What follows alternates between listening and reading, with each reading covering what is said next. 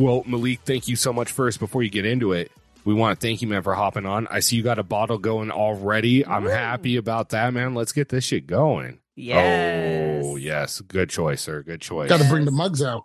I love it. We've got two fellow mug lovers right here on the cast with you. Yep. That's the only reason why I brought the mugs out. Unless I'd just be drinking this shit straight out the bottle. Oh, yeah. Dude, I got this giant fucking camping cup, and I've just used it as my normal cup ever since. It's just my go-to. Yeah. I actually ended up getting a Yeti just for drinking. I love it. Keep that shit cool. I love it. Oh, yeah. Thank you guys so much for having me. Yeah. Malik, thank you so much for joining on. For everybody listening, we've got Malik with us. He is one of the co-hosts, I believe. Is that correct? Of L.W.C. Challenge, Love, War, and Challenge podcast? Yes, I am. Thank you so much. Absolutely. Absolutely. So, Malik, I've got a bunch of questions for you that we want to get into, just like we do on our Challengers Unplugged. We're going to ask you some challenge questions. But first and foremost, I want to give you a little bit of time to tell us about your podcast. Oh, yes. So what's really good, Pastor, is I am MTV Malik, host of Love Wood Challenges podcast. We do podcasts and recaps of episodes and other challenge events. And basically, we just like to kind of just talk our shit. We don't really like to follow any of the pre-established rules of podcasting or general decency. And we just kind of do whatever we want. And that's the way we're going to keep it going. Over 150 episodes in, and we're loving every single minute of it. Hell yeah. Fuck yeah. Awesome. I love that.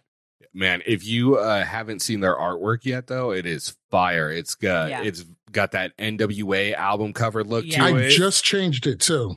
Oh, Did you? Yeah. Yeah. I saw it, and I was like, man, that shit's clean. You know what?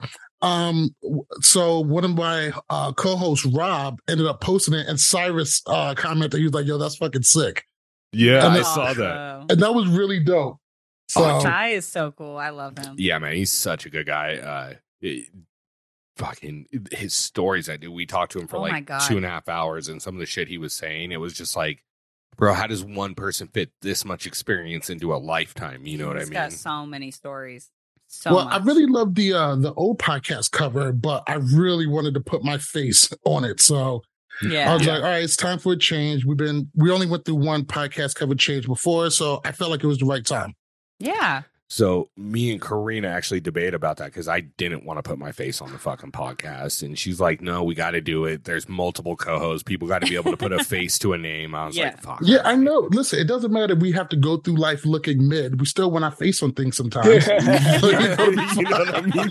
That's exactly it. I've just dealt with it. you know, trials and tribulations. We all get through it, right? So I have a small confession to make.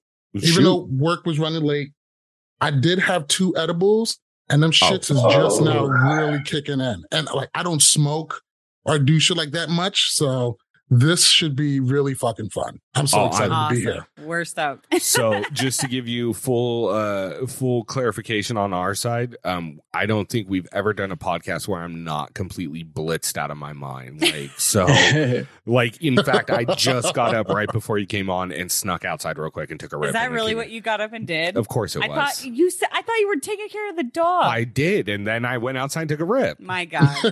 So back in August, I recently toned down a lot of my drinking, just in the volume wise, just because I'm so busy. I don't got time to be slightly hungover on a Wednesday. So, it's really easy for me to get a little buzz going on. But but the biggest thing is, ever since doing so, my alcohol costs have gone down to just minimal amount. And now I'm a super lightweight. So I'm trying to balance it out with a lot of alcohol. Let's see how that goes. So, yeah, man, I myself, I know I'm not a big drinker. So we'll go out and I'll have 2 beers. I'm like, oh, fuck, I got to back it off if I want to drive. You know what I mean? So that's the sweet spot. Another big reason for cutting it down is I used to also get really, really blitzed during every podcast recording. Yeah. And then I realized I would just say really, really crazy shit. And I would go through on the list. I'm like, ooh, I got to. And so instead of spending a lot of time editing shit out, I was just like, just drink less. You have to do less editing. See, we're always under the gun because like Karina does all the editing for us, and she's a fucking saint for it. But Fucking she's underrated work. Yeah. Oh my God. Cheers. She's the true star of the podcast, regardless of what anybody else does. Like, you know, no matter who we get for an interview or anything, she's the star because like she's the one that'll sit there and spend 5 hours breaking it all down. What are you sucking up for? Well, I pissed you off last week, so I gotta cover ground. You know what I mean? But I know how he feels because I do the same thing for my pod. One of the things when we was putting together was what are some of the things that we brought to the table? And I was like, well, I have a big background in audio engineering. So I can put this shit together and I can make it sound, you know, buttery and smooth. Speaking of which, sorry, I did not record this separately, and you guys are just gonna have to deal with it. Oh, that's fine. That's how we normally do it, dude. So don't trip at all. Karina is completely self-taught, but I mean, from our quality when we first interviewed Devin to where we're at now is night and day. Yeah. So she's gotten really good at that shit. But what do you use to edit? Adobe Audition. That's what I use. If you ever want some tips or tricks, hit me up. I got you. Always. I'm going to definitely hit you up. I am always up for learning about editing. Yeah. So the way we I'll give us a little background on us, and then I'm going to start kind of giving you the Challengers Unplugged treatment and start getting your idea on the challenge. And then we'll get into cast predictions. One thing I did want to ask you is, do you watch Survivor at all? I do not. I've actually never watched Survivor. In fact, The Challenge is the only reality show I ever really watch. I did get into X on the Beach a little bit, but X on the Beach is pretty trashy TV. It is. Yeah, it is. To be fair, it is probably Corey's favorite show. Right? Yeah. No, that's Love Island. Oh, my bad. Love Island. Yeah, sorry. Yeah, never got into The Bachelor. I even tried Big Brother. Because I was just like, hey, the challenge is, I was like, hey, let's do a Big Brother spinoff or whatever. And I must have watched like 2 to 3 episodes. I was like, fuck this. I'm just a challenge guy. I've tried. And you know what? I respect that. Like, so I think everybody has a different route in. Like me and Tony are pretty similar on this. I got into Big Brother back when I was like 19. So we're talking like 2006. And I knew about the challenge because I grew up watching Road Rules in Real World. But, you hit 17, 18, you don't give a shit about MTV. You're out doing your own thing. And then we started dating, and this was about 7 years ago. And I came over one night, and she's like, you got to shut the fuck up. I'm watching my show. I was like, what show are you watching? She's like, the MTV Challenge. I was like, oh, shit, you mean the one with like Veronica and Darrell? She's like, well, that was a long time ago. But yeah, same show. And it was Rivals 3. And I watched Johnny Steal the Money, and I got sucked in. And that's how I got back into it. And then Tony, it was you're a Survivor watcher, and Jay came over, and that's what sucked him in. So for me, I actually come from the real world. When I was a kid, I would watch, the real world had me hooked. I was just like, hold a time out. Y'all gonna take regular people and just put them on. That whole concept was wild as fuck to me. Mm-hmm. And I loved it. I mean, for as long as I can remember, I've always watched the real world. And the challenge came around 97, 98. And I just kind of always been there and always been. Now, the thing about it is I always watch the challenge religiously. None of my friends did. My sister watched it once in a while. She could tell you who Bananas and Wes is, Yeah. Mm-hmm. It wasn't until about Dirty 30. Oh, no. Maybe Invasions or maybe Rivals 3. But somewhere in between that time, I discovered Challenge Twitter. And I was like, oh, this is where my people are. Yep. And I had a Twitter since Twitter first opened up, but I never really used it. And that's how I discovered what Twitter is for. Twitter is for you find something that you're really into and you find the community that has been developed there, and then you do that. And I've been stuck ever since. So I've always been into the challenge. My love for it came from the real world. I thought the real world was the greatest thing ever. I was like, regular people on TV, the whole concept was wild as fuck to me. Oh, yeah.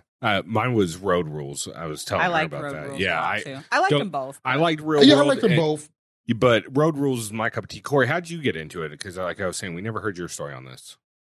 My story's kind of simple. I think we talked about it a little bit before, but I think my sister used to watch it. Yeah. So I remember a few people, but it's really just because I saw it on Paramount one day, and either my OCD or my autism, if you're trying to hurt my feelings or not.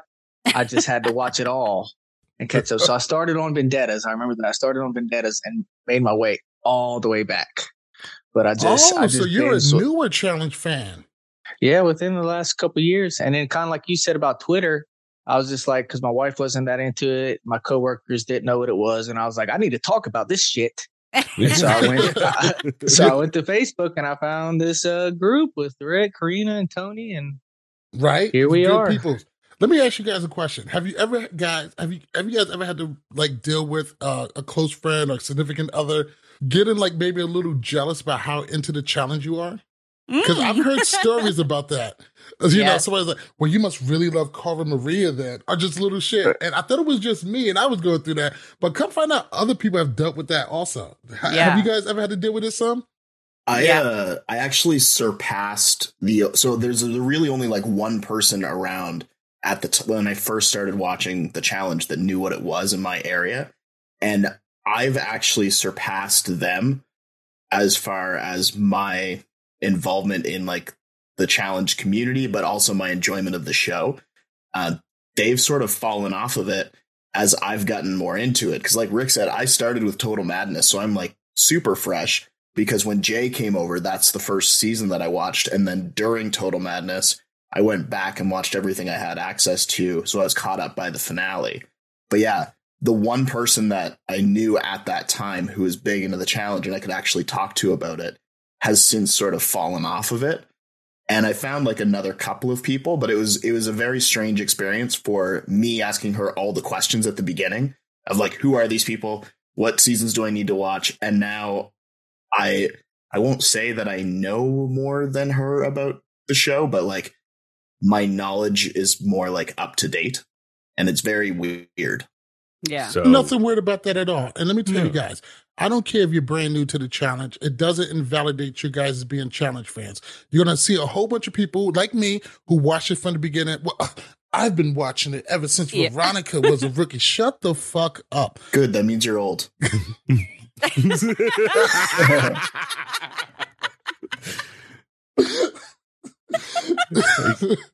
case you haven't noticed, we're all assholes. I hear this all the time because my staff is all kids. They're all 18, 20, 22. Like the oldest one there is like 23.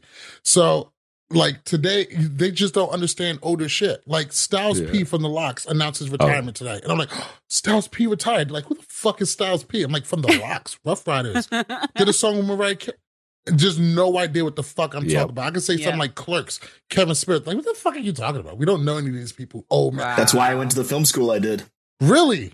I went to the Vancouver Film School. Fucking awesome. I just went to the Fillmore in San Francisco to see Kevin Smith awesome. premiere Clerks 3. He was there with Elias. Fucking awesome. Fucking love that. Awesome. How was Clerks 3?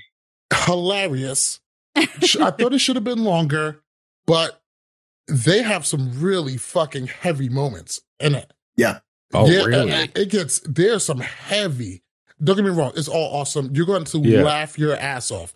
But when it gets serious, it gets fucking serious. And I love Brian O'Halloran, but some scenes he overacts on. But besides that, lovely, lovely, lovely movie. So, Clerks is like a love-hate. Like when I first saw it, I was too young. I was probably about 13, 14. I was like, this fucking sucks. It's in black and white. This is stupid. And then I was about 21 or 22, and my buddy was like, you want to watch Clerks? And I was like, fuck it. Let's watch it. The black and white, dude. Makes it tough. Dude, and I fucking died. And then he's like, you know they got a second one. I was like, nah, for real? So he's like, yeah. And he put it on, and I don't think I'd laughed that hard in a long time. Like, you know, ugly fucking crying snot coming out my nose laughing about it the whole time. 4 times in theaters, I saw Clerks 2. The theater actually gave me the poster. Damn. I saw the shit all the time, too. Gone to see it so many times. I made sure to take my friends to go see it. Oh, yeah. All right. So before we get too far, I want you to share your story because I give you shit about this. A significant other that had ever been jealous of your relationship with the challenge. TT. Oh, yeah. My crazy ex. Yeah. No, yeah. So I'm, it's no secret. I'm a huge CT fan.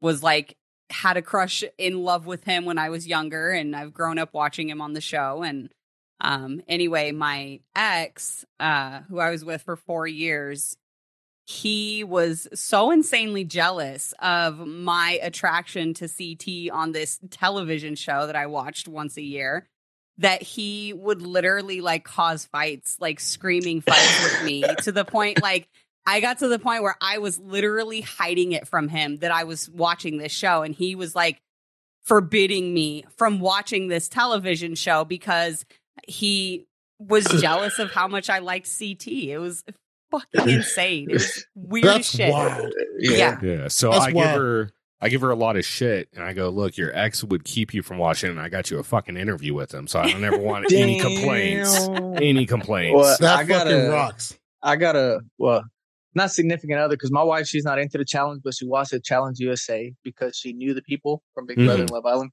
Yeah. But I have a buddy of mine from high school that before I met you guys, he was the only person I talked reality TV with. And I told him I hopped on the Danny interview, and he's like, "Oh, you're interviewing Challenge Champions now?" He's like, "You didn't even watch this shit live back when it was happening." I was like, "You're right, I didn't."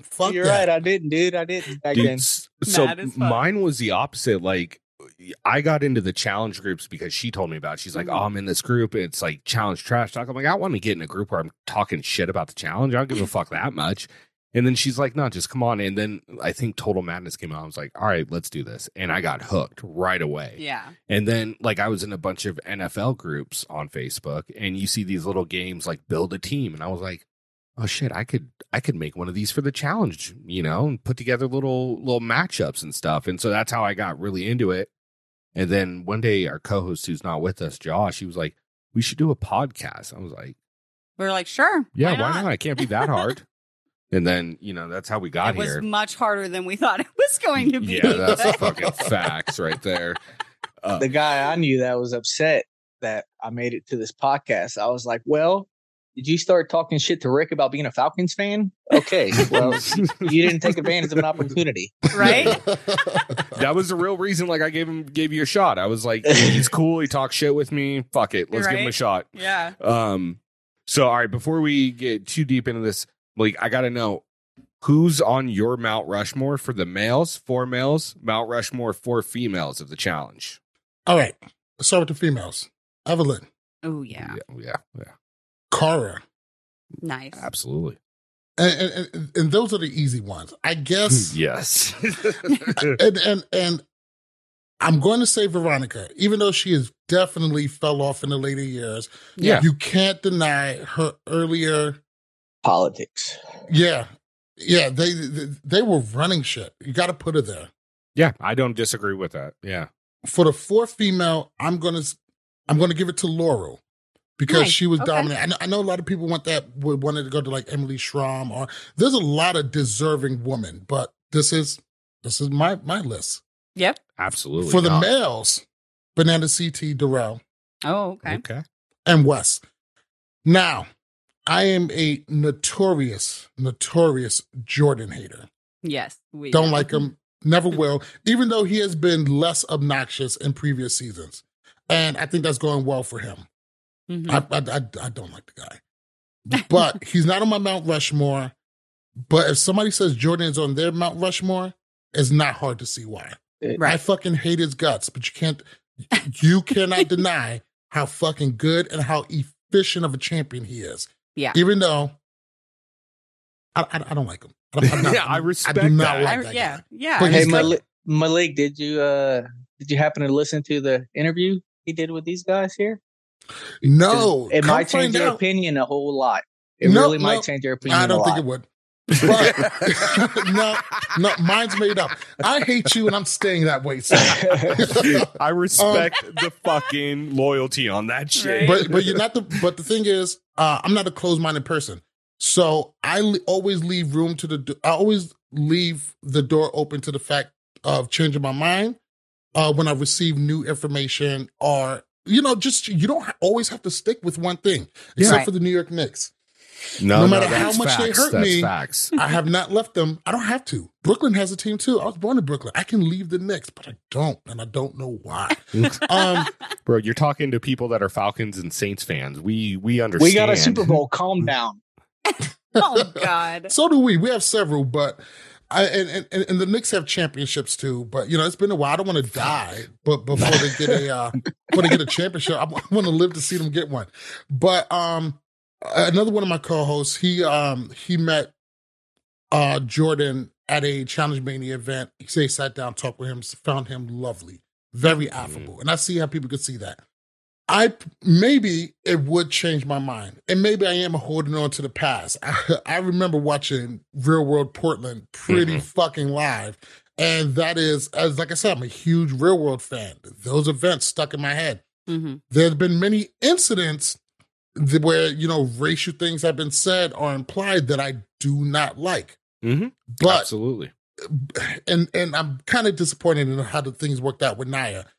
But Naya said something that always kind of stuck with me. She said, please allow us some grace to move on, grace to become better. And I actually kind of took that to heart because I'm not perfect. And Lord knows I've made some, mistakes in my own life. Absolutely. And I was allowed some grace. So I still don't like Jordan. I'm not as vocal about it as I used to be. I'm not so gung-ho about coming for his head and everything. Allowing some grace, and his recent behavior, at least on TV, has seemed somewhat improved. I'm not there yet, but I'll leave the door open to that. But until then, fuck him. I respect it. I respect it 100% because, look, I'm going to be honest. When I first kind of really got introduced to Jordan, because I started on Rivals 3, he wasn't on it. He wasn't on Invasions. And then all of a sudden he's on Dirty 30. And he had some really bad moments in Dirty 30. And then I saw him on, after that he came back for War of the Worlds 2 was his next one. And I kind of had a little bit of a shift on him, but I didn't know his whole past at that point. And then I started hearing about his past. And I was like, oh, fuck this guy. And then, but like you said, you hear new things. Like I spoke with Marlon. Marlon explained some different viewpoints and how they've had discussions about it, then talking to Naya, talking to Jordan himself. And I think it gives you a different perspective. But I still respect anyone's feelings towards this because, and that's what I love about the Challenge fandom so much is there are so many different perspectives on it. Like there are some people they're just ride or die for Amanda, and I can't fucking stand Amanda, but I understand why they like her, and I'm not mad about it. You know what I mean? I can't stand Jemmy, but some people love Jemmy, and I get it. He said who? They're out there. They're out there, bro. They are. Yeah. So, because the thing about Jemmy, some people it's very easy to identify with somebody like Jemmy. Jemmy is amazing for the challenge, even though she's even though she's not a great challenger. She brings other elements to the challenge that makes it great. The commentary and observation. Is it going to win her any championships? Probably not, but it's entertaining as fuck. And there are some people out there who are just like her, and they see themselves in her. And it brings value. This is why people got to watch how they rank other challengers. You can't rank them just by wins. You can't rank them just by what they do all the time. There's other elements to this show that make them great. And for Amanda is a shit starter. Yeah. She may never win one, but those people are important to the challenge. Amanda's another person who I disliked for a long time, but her last 2 seasons found her much more likable. Not there yet, but more likable. I understand her is the best way I could put it. I wouldn't say I like her, but I understand her. I think it's, and this is one of my favorite parts of the fandom, and I don't know how everybody else feels, but I really enjoy it when I feel a certain way about someone, and then over time, my perspective on them does a 180. Yeah, absolutely. And the prime example, and I know a lot of people still can't stand this guy, and I understand that he rubs people the wrong way. But over time, I've gotten to really enjoy Josh Martinez. Yeah. And if you look at it from the perspective of, how boring would this show have been these last few seasons if Josh wasn't on it? It's a whole different dynamic, of what was going on. Because if you think about it, he was a shit starter because he learned it from fucking Amanda. Yeah, you know what I mean? Exactly. But my perspective on him's changed, and that's one of my favorite things. And I think watching other people's perspectives change is interesting too. I'm really glad you said that because once again, I've gotten on Josh a lot, especially when he first came in. I was blocked from him like 2 weeks into the first season he was on. Like, Shit. it wasn't even nothing crazy, but it wasn't really flattering. But seeing Josh from where he was then to the last season he was on was one of the best seasons he's ever played, and a pretty good season overall. Yep. I love seeing that because, like, you know what? Josh has learned to play this game. Yep. He's in better shape, and he's getting better. It was one of the biggest things that drew me to Carver Maria. Look at where she started and look at where she is now. She treats a challenge like a fucking job, and she comes in prepared every season and gets a little bit better and more in shape. But there's a couple of people. Amanda's another one who I started to slowly like over time. Devin is somebody who I went from loathing to really enjoying to see. Yes. Jordan, I would say I hate him less. You're it's the scale's moving, but it's not. The scale's and that's fluid. Okay. Yeah, that's absolutely. Okay. Not with the New York Knicks, but with challengers, it's okay. And that's the biggest thing about the fandom. Yeah. You don't have, check this out. You don't have to root for the same person every season. You don't have to like everybody every season. And it's okay to change your mind. Yeah. Except for, them from Dirty 30 to World of Worlds 2 when, it's the Carver Army versus fucking everybody. Pandemonium on Twitter, and it was just a time that would never be replicated. That was great. You couldn't switch sides then, but now it's okay. You can go ahead and move along the lines, and it's okay to change your mind. Yeah. I think the other one, and this is the last thing I'll really kind of bring up about this part of the challenge fandom but this person in particular is Paulie.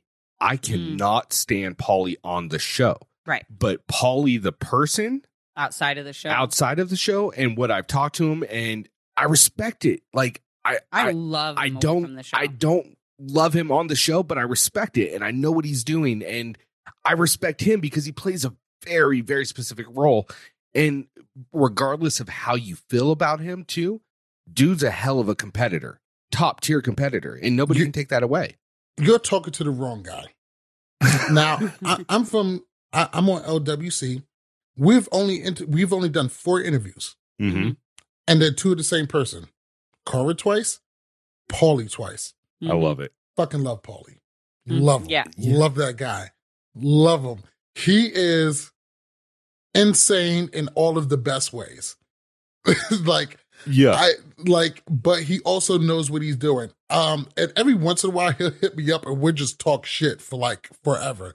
Oh yeah. I'm a very big Paulie fan. I think Paulie is one of the biggest misses from the challenge. This guy will make fucking good TV no matter what. Like, he'll piss everybody off. He'll say whatever needs to be said. And I think not having him on is a big miss. He is one of my favorite challengers. And I think that not having more of him is a big miss.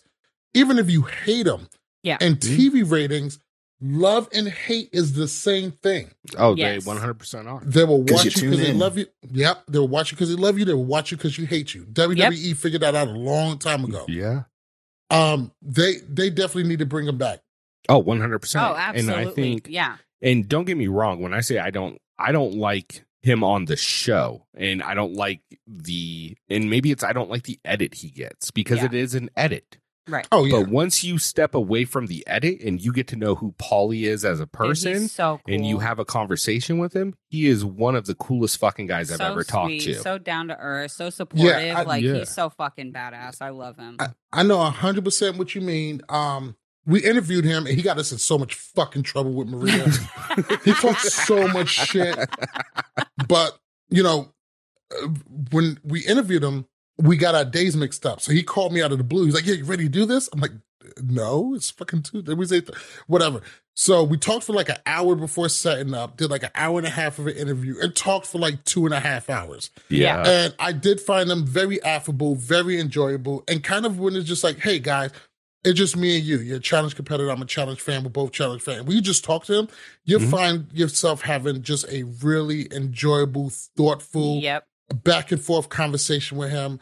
And it was really just a joy. I was just like, man, just talking to you is fucking fun. And I'm the type of guy who hates talking on the phone and shit. But I found him to be just enjoyable. And I understand some people do not like him. And I was telling you, he is 100% okay with that. He does not give a fuck. He doesn't give a shit. That's what I respect about him, because I've had that conversation with him and I told him straightforward, like just how I've talked to you about it. Oh, and yeah, he goes, you did. You told him right out the gate. Yeah, right out the gate. I was straight up with him. And I was like, but I do understand that I'm watching a TV show. You're out there for 6 weeks and I'm seeing an hour of footage of you out there. So I don't know who you are. I just know what they're giving us. Yeah. And once I got to talk to him, and I think that's what people don't understand is you can not like somebody on TV and still like the person. Exactly. You know what I mean? That part. And you don't have to agree about everything. Yes, and dude, the conversations we had with this guy, he is, like I said, an amazing guy. Yeah. And sharp as a tack. Yeah. Oh, dude. yeah. And it is a disservice that they don't have him back on NCAR, in my opinion. Yeah. No matter how you feel about them on there. I'm really glad you said that, because even when I say like, oh, I hate somebody or I dislike this person, I understand I dislike the show version of them. We all know that this is a heightened, intense version of them. I'm willing, to some degree, to say that like most of these people are fairly just decent, regular people, especially when you just sit there and talk to them. But a lot of them are savvy, way savvier than they were back in the day. Mm-hmm. They know they have to get a storyline. They know that they have to do what they can to make sure they appear on TV. Mm-hmm. And they know what they're doing. And it's okay to separate the two. You on the show is probably not you in real life, which was like Tori's whole defense of Jordan during the War of the Worlds. Mm-hmm. It's like Jordan isn't like this at home. You know, and it has to come out. And I can accept that. So when I say like, oh, I hate this person, whatever, doesn't mean I really hate you. If I see you in the street, I'm going to spit on your shoes or anything like that. No. It's like, this is a TV version of you. Yeah. If I ever saw you in real life, I know that that's not what time it is. I do feel like that can sometimes get lost amongst the fandom, who I love. I love you guys. I really do. I love you guys. But some of y'all are problematic as fuck. Yeah. It's toxic, bro. It's toxic. Let's be honest. It really is. Yeah. And you got to navigate it carefully. But for the most part, it can be toxic. But at the same time, I've seen from the challenge community a lot of love, a lot of support, a lot of dialogue and camaraderie. And those are the best parts. You got to take the messy parts with it too. But the challenge fandom is just something that I don't think a lot of other communities have. I 100% agree. I've seen people straight up get into arguments where people are getting blocked. If they were in person, it probably would turn into a fist fight. Yeah. But I've seen those same people turn around and find out that Anastasia's having a hard time and with a medical condition and donate all the money they can to make sure that she met the goal for the medical bills she had. Yeah. You know, that incredible. When Tony's wife got hurt down in Louisiana during that storm and she needed surgery and all the money that people donated. I mean, it is a very unique fandom that is very much yin and yang. It has its toxicity, but it has its love too. Yes. And you get both the best of both worlds, in my opinion. Why we're probably more grateful for the show than we should be, because it gives us the ability to sit here and have these conversations right here. You know what I mean? 100%. Plus, it's fun. It's fun to talk shit about stuff you know about. Yes, exactly. Dude, I really started using this because it kept me busy when football wasn't on. And now it's taking over more than football. You know what I mean? What I was going to say about the challenge, I think the thing that makes the challenge so different is you see the same people from season to season, unlike Big Brother and Survivor. So on the challenge, you literally see people's growth. 100%. Other people, so you don't see that. Nobody was doing that nobody was doing that for a long time, seeing the same people come back and forth. These are the people we live with. It's one of the reasons why I went really all in on the Challenge USA. I get that the challenge has to grow. You got to keep bringing new people in. And I get the feeling of like, something precious to us is being taken away or is being invaded in by people who don't belong here. But I understand this need to grow. If we're going to have this for 30 more seasons, we're going to have to bring in new people. CT, Bananas, they can only go for so long. Cyrus can only go for so long. We got to have new people. But, and I really embraced the Challenge USA when it came out. And the Challenge USA really made me regret that shit 100%. I would fucking say hated this season. There was 12 episodes. I loved fucking 11. absolutely loved 11 of them.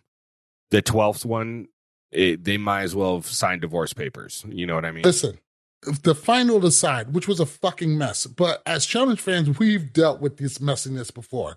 Yeah. I don't like it because it calls into question some of the legitimacy of shit. I don't like it when somebody wins and then people get to question the legitimacy of it. You can't, I don't know why they haven't picked up that you can't do that. I have a lot of gripes when it comes to the Challenge USA because, you know, I bit the bullet, I was all in for it, and they made some big mistakes. Let's talk about it. One of the biggest mistakes is how they set up the house. Yes. They put everybody in the big room and put them in bunks. You stupid fucks. Some of these people are younger. We need to get some fighting and we need to get some fucking. Put them in separate rooms. Nobody was having sex like that. No. And you can't do that because they're all in one big room. I get it. Sometimes you got to stack the rooms like in War of the Worlds. Yeah. But you got to put people in separate rooms. It builds a dynamic to the game where people in the room stick together or they don't. And that's going to lead to problems, but also it leads to relationships and stuff like that. Had to do the rooms. Plus, I also think that some of the personalities they had wasn't exactly a great fit. Like, as great as somebody like Tyson is, the fucking bitching he moaning he did afterwards, all he did was call into question a whole bunch of the finish. Nobody really questions Danny, but it really makes Sarah's finish kind of suspect. When it's all said and done, it's like, well, did she even do the puzzle? Or did they just walk her through and let her get the win because there's nobody else left? The challenge producers at any time could have cleared that shit up. Y'all have video. Clear it up. Clear it up. Put timers. You can't have people questioning the finishes because when people start questioning the legitimacy, it'll kill them. I used to watch some show, like some towing show that used to come on like Spike TV or some shit. You know, and I was like, oh yeah, this show is crazy. Love this shit. Then you find out that like, oh, these are all reenactments and it's all kind of bullshit. I was like, totally killed it for me. Same channel, Storage Wars and all that shit. Oh yeah. If you got to question the legitimacy, then you got to question your own feelings.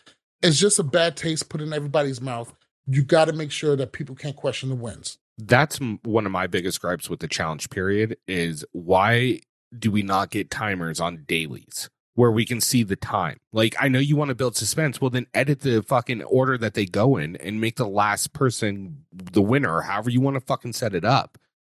But the fact that they don't set timers on any of this also takes away the legitimacy, and they're pulling for that fifth sport. And without having policies and procedures and rules and guidelines that you follow, you will never be a fifth sport. You will be 100% agree. A competitive TV show that really a competitive game show. That's really what it comes down to then. Yeah, I agree with you. And, you know, I love this fifth sport idea. I think it's great, but you guys, you can't have people questioning the wins. You can't have people questioning the legitimacy. Like, you know, the thing with Ben, and, you know, he was having a hard time because it was the anniversary of his buddy's death. And then he gets the win.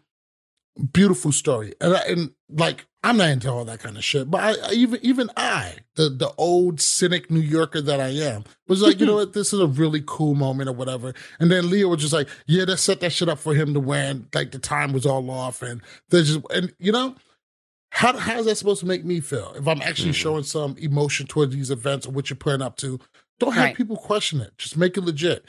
And you don't want people questioning the legitimacy of your shit. Yep. Because what is it? Is this professional wrestling or is this people really competing? And nothing wrong with professional wrestling. Fucking love it. No, Not exactly. CM Punk, but love it overall. But don't have people question it. And if it is questioned, clear it up. I love how the NBA's handle bad ref calls. They say, hey, we reviewed it. Looks like the ref was wrong. You know, we're sorry, da-da-da-da. And that's okay. It's okay. People make mistakes. But pretending like it didn't happen or just ignoring it, I don't think is the right call. Yeah. It's the ignoring it part. Yeah, it's the silence, you know, and fuck, we could do a whole episode on shit we think the challenge Big does wrong. facts. We did that whole conspiracy episode, and it was like 2.5 hours long. I'm talking just shit that they do wrong. Like, no, for sure. You know, there's a lot of shit they do Laurel wrong. Ninja. Yeah, Ninja. oh my god. So I didn't see the challenge documentary part on that. I only seen a couple of bits. I was on Twitter, and it does seem like they may have gotten it wrong. I didn't see it yet, so I don't have a full thought out opinion on it. Because from what I seen on TV, Looks like Ninja should have got it. And, footage is coming out that they may have been wrong. And it looks like TJ may have been a little bit assertive. Yeah. When he should have been. Well, but go ahead. I was going to say the thing. Okay, so I argued Laurel's defense for so long on this because of this whole fifth sport thing, right? If you watch sports, after the horn or whistle blows, it's over. Dead. Nothing that happens after that is relevant. Right. And so I argued this forever until I was blue in the face. But people said, oh, no, they offered them a reset and Laurel didn't want it. And then I heard that and I was like, okay, well, then screw her. That's on her if she didn't want to restart it. But then the documentary showed Laurel literally begging for a reset. And TJ was like, nope, you lost. I got it wrong. Get out of here. Get out of here. Get the fuck out of here. Yeah, I was like, that was weird for TJ. But you know what? That's also kind of okay. The only, and I'm only maybe about 3 episodes in, maybe 3.5. Same. To the challenge documentary. I love the behind the scenes and the unseen stuff that we see. Love it at all. But I said this on Twitter. Who needs 6 episodes of the challenge producers trying to suck their own dick? Yeah. It's like, can I curse? Yeah, you can say that. You can say whatever the fuck you want, bro. Yeah, you're good. If you're okay with it, say what you want. Yeah. We will eventually Pussy hole. There you go. I can say that? Yeah, you can say that. Dude, Okay. one of my favorites is suck my dick from the back. Okay. So But it's, the thing about the Laurel Ninja on the documentary, that thing is production said this was one of the most controversial eliminations, but none of the production said we shit the bed. Yes. I would respect it That so part, much though. if they would have just said that, because that's real. We fuck up. We get it if you fuck up. Yeah. accountability is key. Yeah. Accountability. I love that. I love that.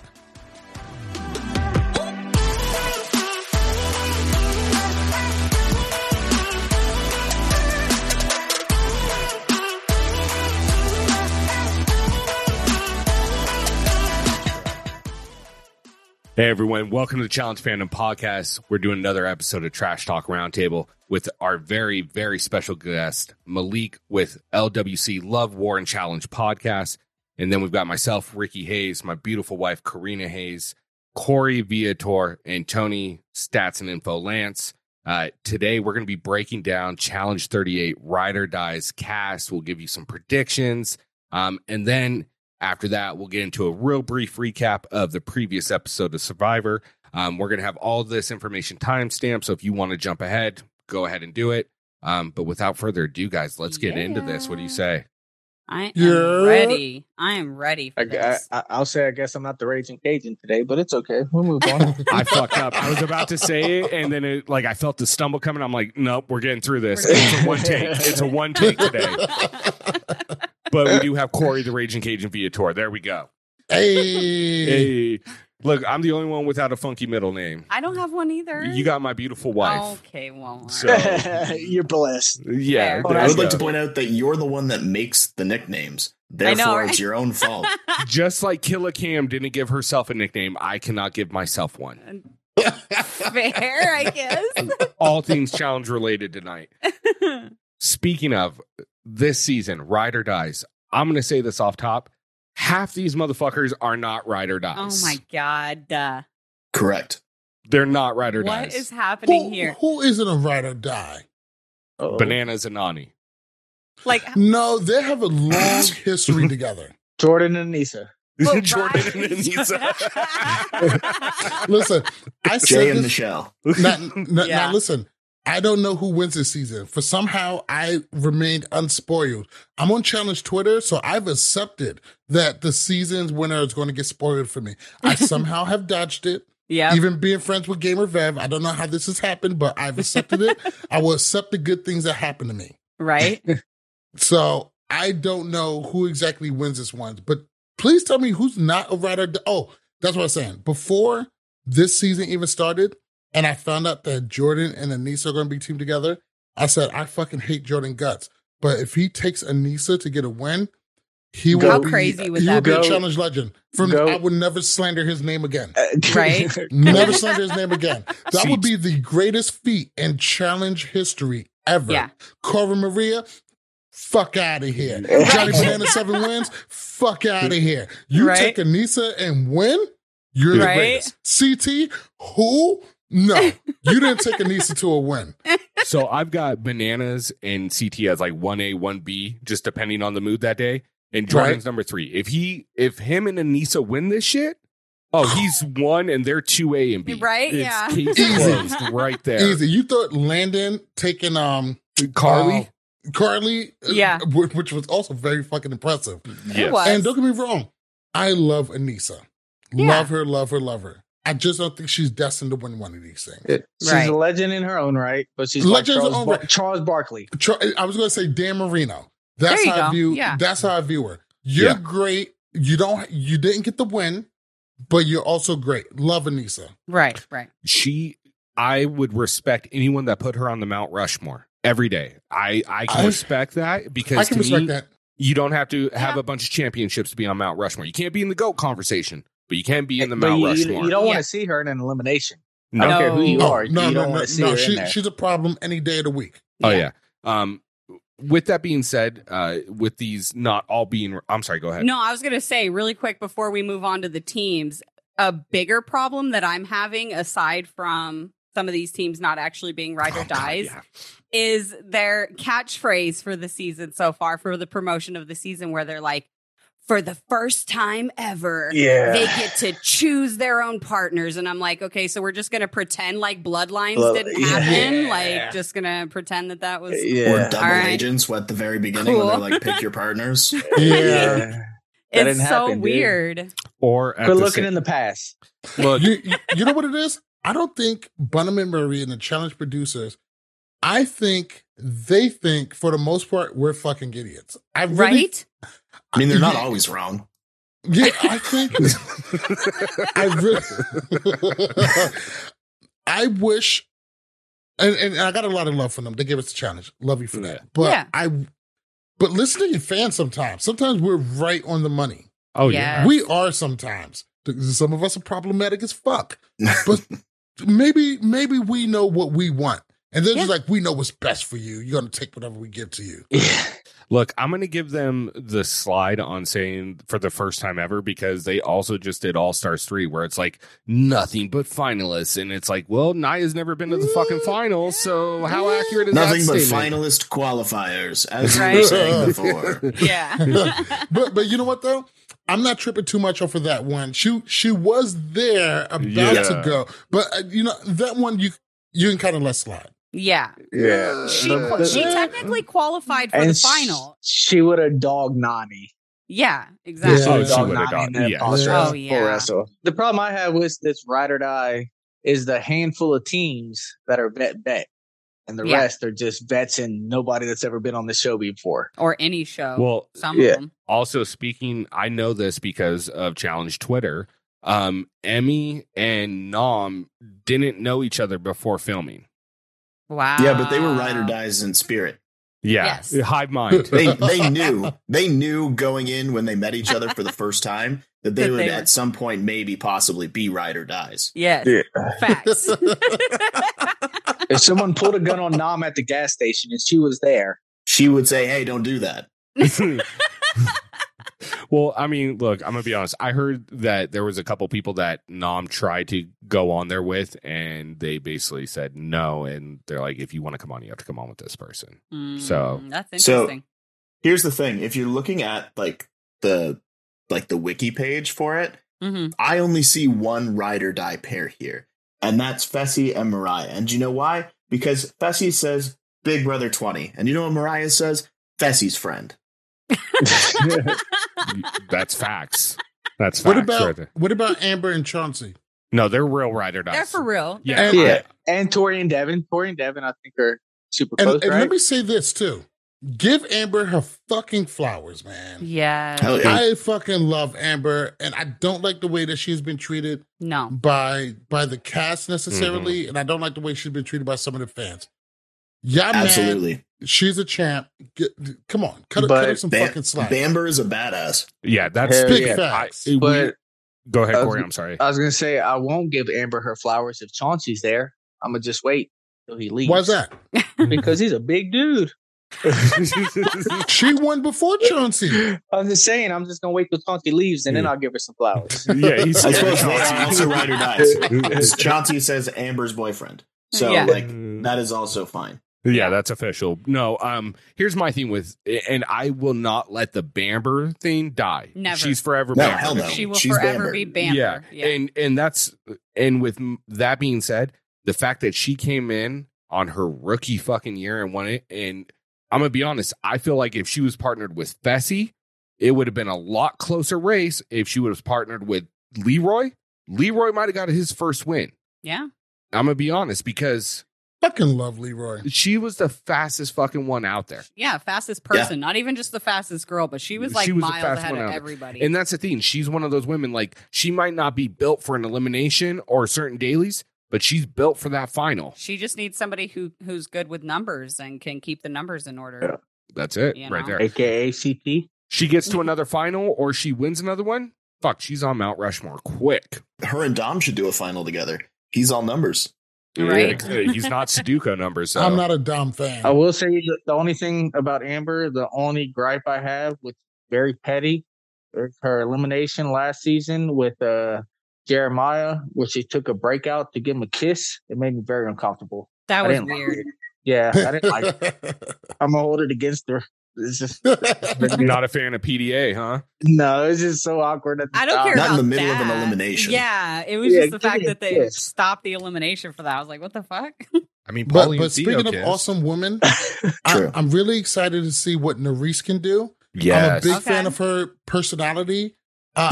I didn't see her. I think she was on like Are You the One? But I never seen it. I actually got into her on like Twitter and TikTok. So a big fan of her there. And even though, I'm a big Carver guy, I'm never not excited to see Laurel.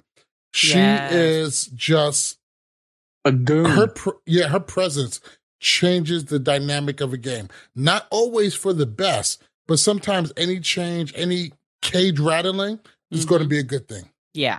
Absolutely. So I agree. One of the things that got me hyped about this season, because like I saw the cast 3 months ago and I knew what it was. Yeah. And I was like, okay. And then they put out the preview. I was like, all right, this is good. And then they put out this latest trailer, and it's Turbo and fucking Laurel. And and they say in the description, Laurel and Turbo get off on the wrong foot, and Turbo's sitting there like, I'll see you all one by one in the elimination. And that got me hyped because I want to see what the fuck Laurel's going to say to his ass. Yes. And secondly, I'm just going to put this out there. I know there's a lot of Turbo fans out there, but that motherfucker doesn't want to see anybody in elimination because he's never been to a fucking elimination. Correct. Fact. You know what Correct. I mean? Yeah. But I would say I'm very excited to see what he can do. I am Talks a too. good game, won the fuck out of a final. I think he's one of those guys. There's some people you really don't want in the final. It used to be Darrell, but Darrell has age. But when people like CT, Jordan, or Bananas is in the final, start playing for second or third place. Yeah. If they're in the final, you're not fucking winning. You have Yeah. a better chance taking them in an elimination than you do in a final. Yeah. Exactly. Now, Turbo may be in that category, but his body of work isn't big enough to really put him there. Yeah. Yeah. That's true. Speaking of Laurel, I liked on the documentary that producer that said when we're doing a season and I see Laurel's available, Yeah. I get excited. Yeah. I liked that part. Absolutely. Yeah. So, She's a True. force. all right, let's go in order on this. Yeah. And let's start with the first team. I'm just going to go in the order that the Challenge Wiki has it. And first team, we've already kind of talked about a little bit, which is Amber B, Bamber, and her boyfriend Chauncey as Ride or Dies. Yeah. Obviously, Amber's previous experience is Big Brother 20. Challenge. Big Brother 16. Big Brother 16. Sorry. Fuck, I'm off tonight. And then we had her on Challenge 36, and then as a replacement in 37. Obviously, won the championship. Which is weird. Like, why is... Never mind. I'm not even going to get That's into a it. whole nother tangent. No, get Yep. into it. Yeah, just say it. Why is the female returning champion a fucking alternate on the very next season? That's what I don't Big get. I facts. don't get it. Just like Jenny. Big facts. Yeah. It's Yeah. Casey ridiculous. broke the trend. Like Yeah. Casey being on this season broke like a 3-season trend of the female winner being the alternate next season. Well, that's Yep. because Casey's boring. Duh. Well, let's That's be honest. why. Jenny West is Yeah. kind of boring, but I'd still pay to watch her every fucking season. Fuck. Yeah. Just make her do a hall brawl or I some really shit. like Jenny. I love it. Jenny. Love Jenny. Well, it's just, are you going to decide to be competition or drama? Like, they can't make up their mind. Are we going to get Mhm. people for competition? Yeah, or are we going to get people for drama? I like Casey. I really do. I So do. do I. But I do think listen, if everybody's saying she's boring, not everybody, not 100%, but you got a significant portion who thinks she's just kind of boring, but a great competitor. Right. But I think that still brings something to the challenge. You got to have some people who's going to be straight here for competition, some people who's here for a vacation.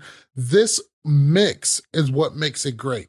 Yep. Now, is she boring? Yes. And I'm very happy for her and Nani. But I can't pretend to give a fuck less about their relationship. I get it. I get it. They're together. They love each other. Want to start a family. Good for you. I don't care. Right. Here's my thing is, look, we all commend CT on his ability to be a wallflower until he wins a daily or two in a season and the goes elder to a final. statesman role. Yeah. Yeah. But not everybody can play that. Otherwise, we don't have a TV show. Exactly. You know what I mean? We need some of that mix, and that's my thing on Casey. Going back to Amber and Chauncey, they're low-key my sleeper team. Because when I look down these teams, nobody's really jumping off the pages. This is the team to beat. And so this is Chauncey, one of those. Chauncey's like, he's a badass. Like he's a trainer and all of that kind of stuff. And he really takes care of his body. He, trains year round. Like, I'm really excited to see what he can do in like a competition like this. Yeah. I hate to say this. I think they're going to be an early target. Oh, yeah. For sure. The boys, and I don't know too much about Chauncey, but Chauncey sounds like he's built like a shit brick house. Yes. So a lot of guys aren't going to want to go against him. Yep. Amber has already rubbed a lot of girls the wrong way for the simple fact of being pretty and a champion. Yeah. So they're going to want to get her out as soon as possible, and Chauncey's going to have to pay the price for that. I think I'd be surprised if they last 4 episodes. Yeah. Well, it's not just physical, right? It's politics, which I'll get a little ahead. Is I think Jay and Michelle are good competitors, but Jay is shit at politics. Yeah. And Michelle he's like for a short time. Yeah, but Michelle was there for a short time. But politics, I think, good luck to them two. Jay's good with strategy, but the problem is he's been in really shit situations. Like Total Madness, he didn't have a chance to do anything because he was just in elimination every week till he went home. Right. And then with Teresa, I mean, like, again, he didn't get a chance because he had to play Teresa's game from the jump rather than playing his game. And we haven't seen him since. Yeah, right. And if you have to play Teresa's game, you're already out. Yeah. Teresa shit at politics too. Yeah. But all right, so the next people on the list, and honestly, if I was writing this list, I probably would have moved them down. But let's go ahead and hop into it. Is 4-time champ Darrell and 3-time champ Veronica. Now, this is a pairing to me that makes sense as Ride or Dice because of all the seasons they've done and constantly being allies. I don't ever remember a time that Darrell specifically targeted Veronica or vice versa. Right. So this one makes sense to me. It does make sense. And this would be one of the most feared teams 10 years ago. Yes, exactly. And I'm not a huge Veronica fan. No, without denying what she has brought to the challenge and what she's been able to do. She won 3 championships. I don't give a fuck if they were in 2000 and 2002. They're still championships. They were hard then. Shut the fuck up. She's got them. And I respect that. And Darrell, as much of a beast as he is, he's got some age on him. He can't move quite as fast as he used to. Even though he can probably fuck anybody up on any given day, depending on what it is. Right. But I would pay money to watch Darrell and Turbo have a fight. Oh, yeah.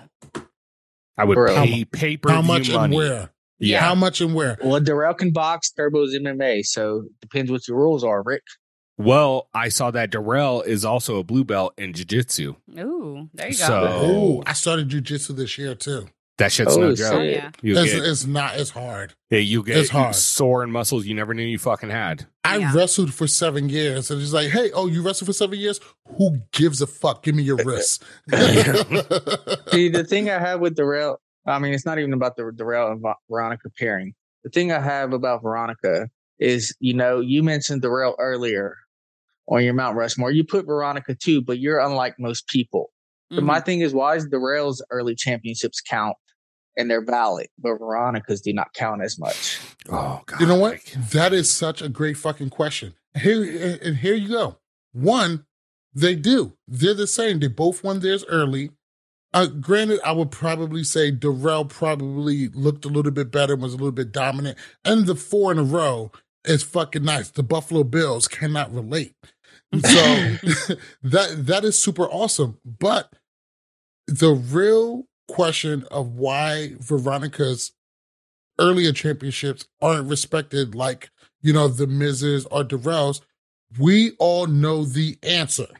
We know what the answer is. She's a woman. Yeah. Mm-hmm. That's it. Yeah. We know why. Look. We know why. All right, so you want my really unpopular hot take? Mm-hmm. I mean, this is really unpopular. Super and unpopular.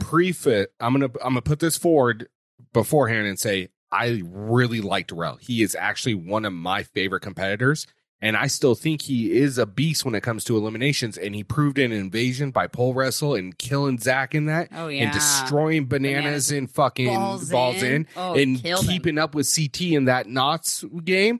Like that not was so fast. That was one of the best eliminations ever. Oh yeah, ever. Yep. But with that being said, if I were doing a ranking, I don't know if I put Darrell even in my top 3. I might not even put him in my top 4. I think that his wins are highly overrated because all of them, even though back to back came as large team wins, other than Fresh Meat, and I will give him Fresh Meat as an impressive win, but they are all pre Apple iPhones and Barack Obama being our president. What? Yeah, if you didn't have the Fresh Meat win, you wouldn't even be in talks, honestly. And to me, it's Veronica being a woman is a big part of hers not counting as much. Yep. It is very much so. But I also think people do have a tendency, especially, and I'll put myself in the situation because I'm more of a newer fan than an older fan. I watched it back in the day, but I wasn't into it like I'm into it now. Mm-hmm. I think people look down on team wins more than individual or partner wins. I know, I definitely do. Like, that's my issue with especially the older seasons. It may not have seemed as hard. And to some degree, they may be right, but we also got to respect it for what it was. Absolutely. Then. At that time, this was some crazy shit that was going on. I remember watching the Gauntlet, like, oh, they're going to hang upside down over a pool? What? Right. The challenge has evolved. If you take the same challenges and eliminations they do now and put them back then, we probably have a lot of different shit. A lot of different results going on. Just respect them for the time. Yeah. Would the 1964 Celtics hold up against, the 2012 Lakers? Probably not. But back then, it was a thing. Yeah. So try to go back to the time and respect it for the time because what they were given is what they accomplished and what they beat. Let them have it. And yeah, you're right. The whole Veronica shit, that's some bullshit. We all know why people feel the way they do. But team wins, that's just how it was back then. Yeah. It's also like I think this is the major reason the challenge is like the fifth sport. It's what have you done for me lately? Right. And Darrell is still competitive. Veronica not so much, but it's just like, yes, she won it back then. She beat everyone else that was there. But considering his age, he's probably right where he should be. Yeah. Still competitive, not as big of a threat as he used to be, but don't underestimate him. Here's my thing in a physical elimination. When I say physical, I don't mean running with a rope tied behind your back against a 26-year-old. I mean, a pole wrestle, a balls in, a hall brawl, anything like that.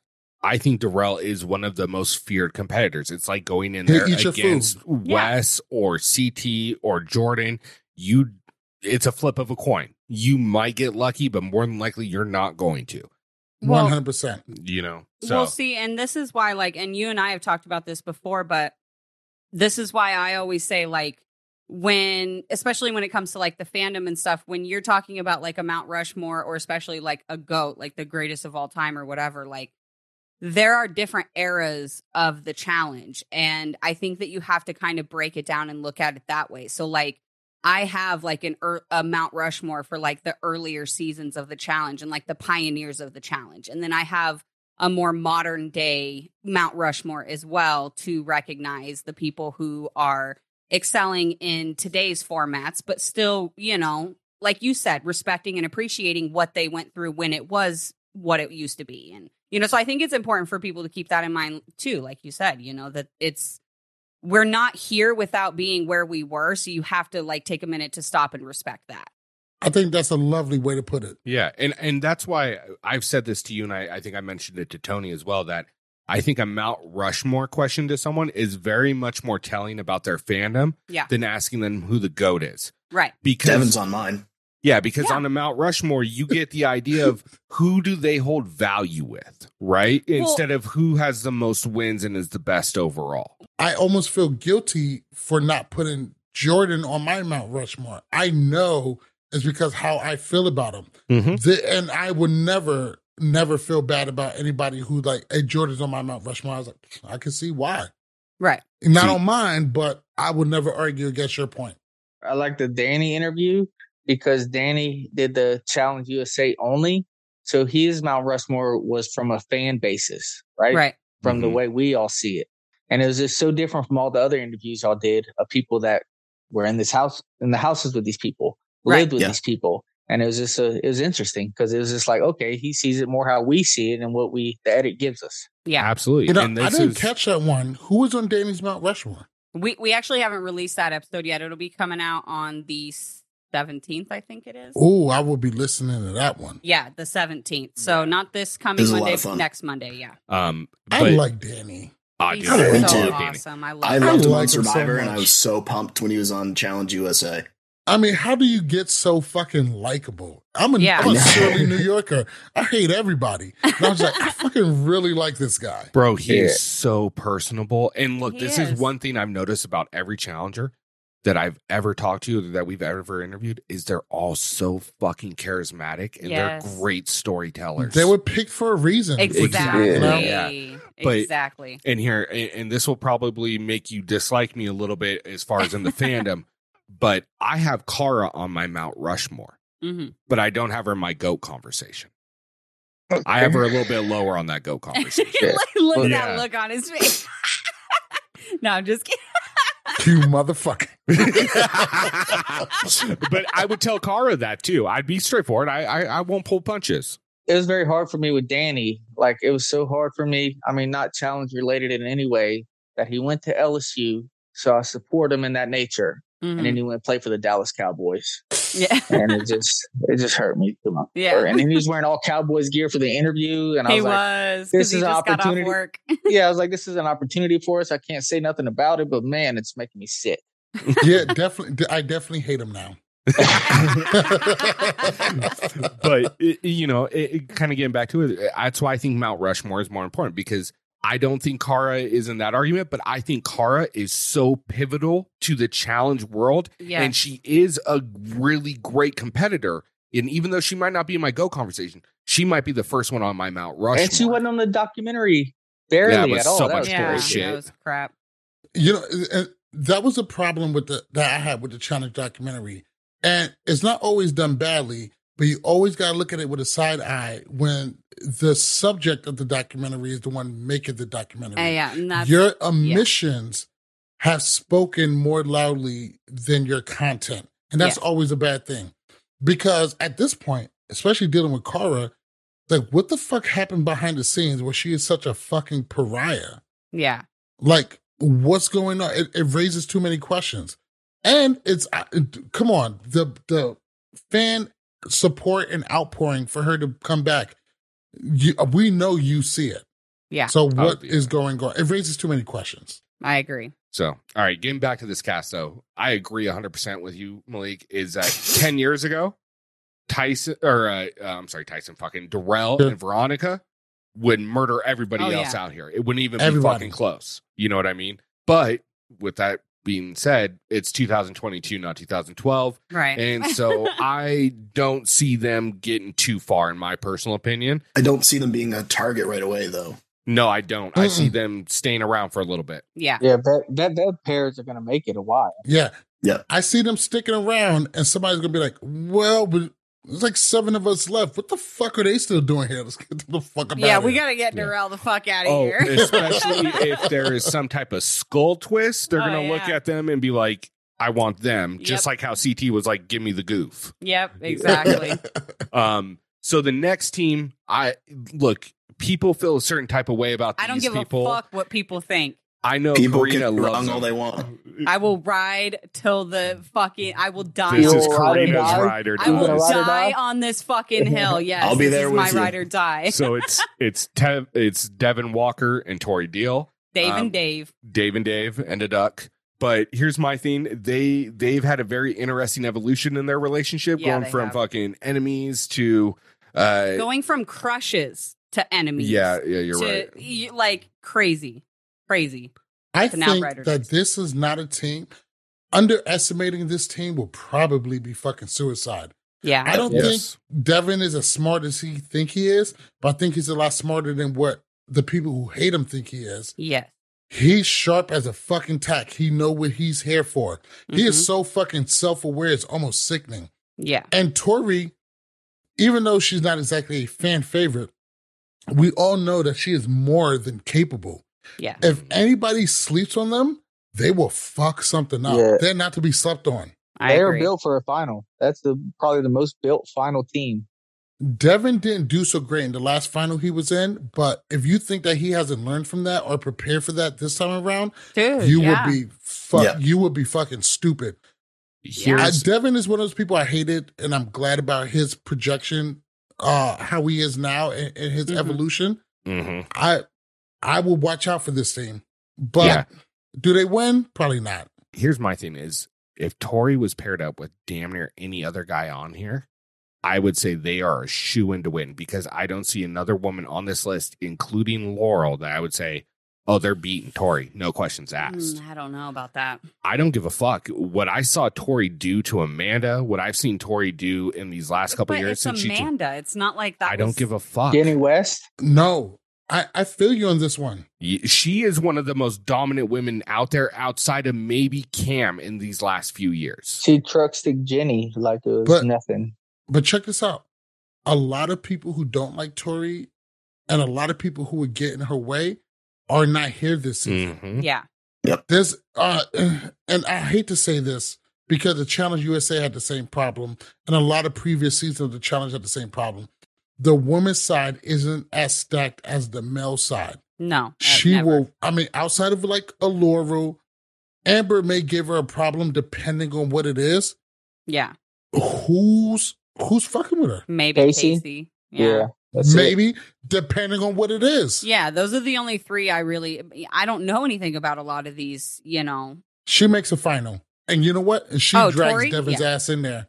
Tori drags Devin to a final, second place finish, maybe.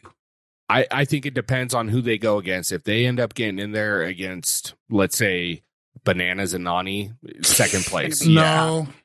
If Bananas and Nani makes the final, they probably win. Yeah. Bananas knows how to run these things. And that's the thing. I'm still I still got Tori and Devin, but I see what you're saying. I think Devin in a final. I think Devin easily passes Bananas on puzzles or math or any of those things. But not Devin on will find a way endurance. around every checkpoint. Like Devin has the ability to, and he's sort of like Tyson in this because when a game is explained, you can already see the gears turning to find the way to make it work for them.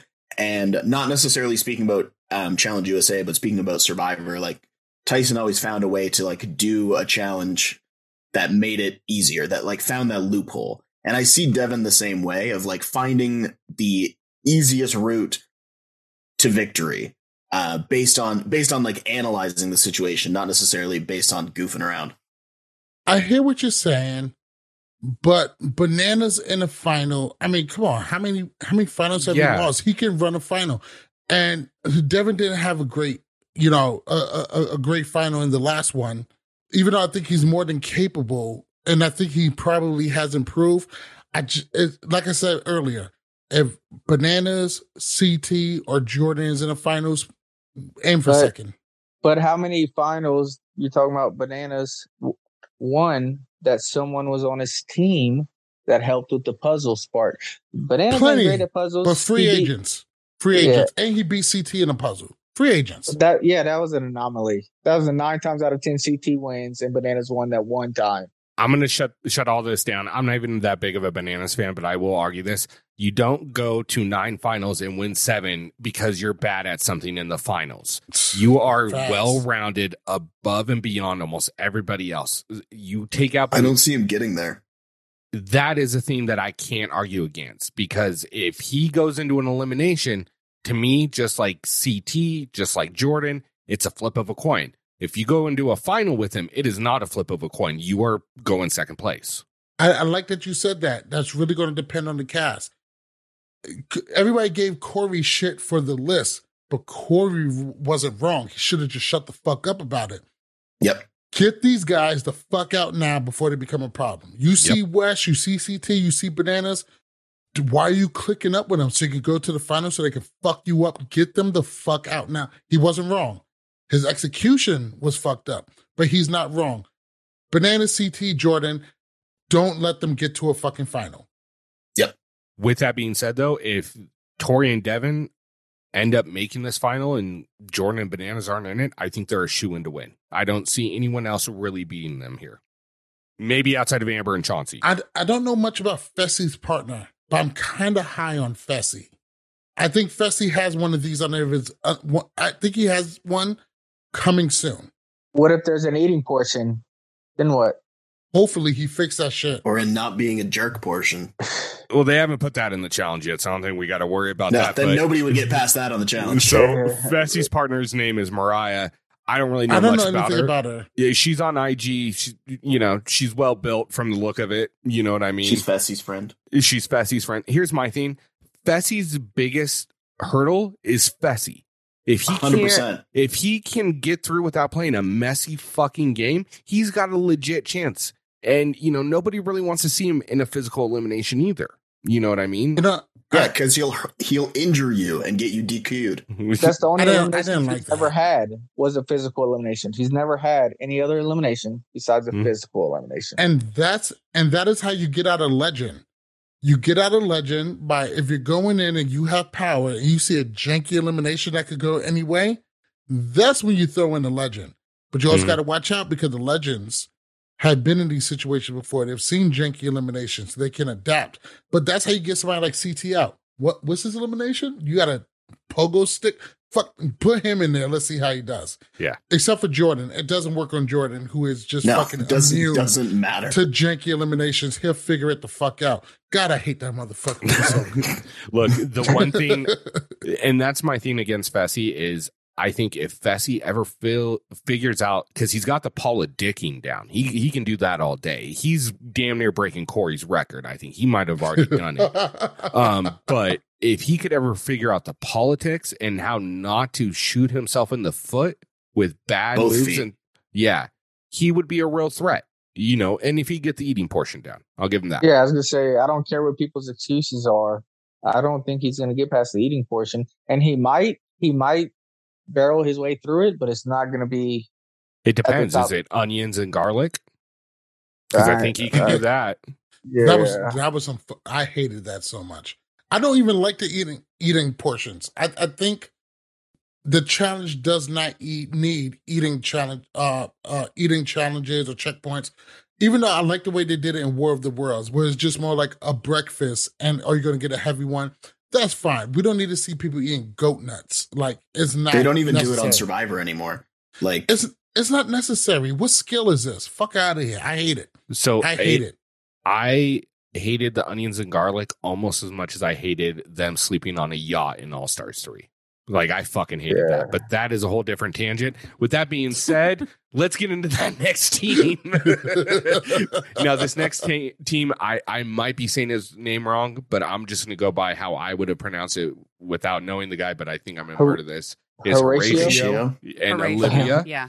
I don't really know anything about him. I know Horatio was on a show called Exation Estados, and then Olivia was on Love Island.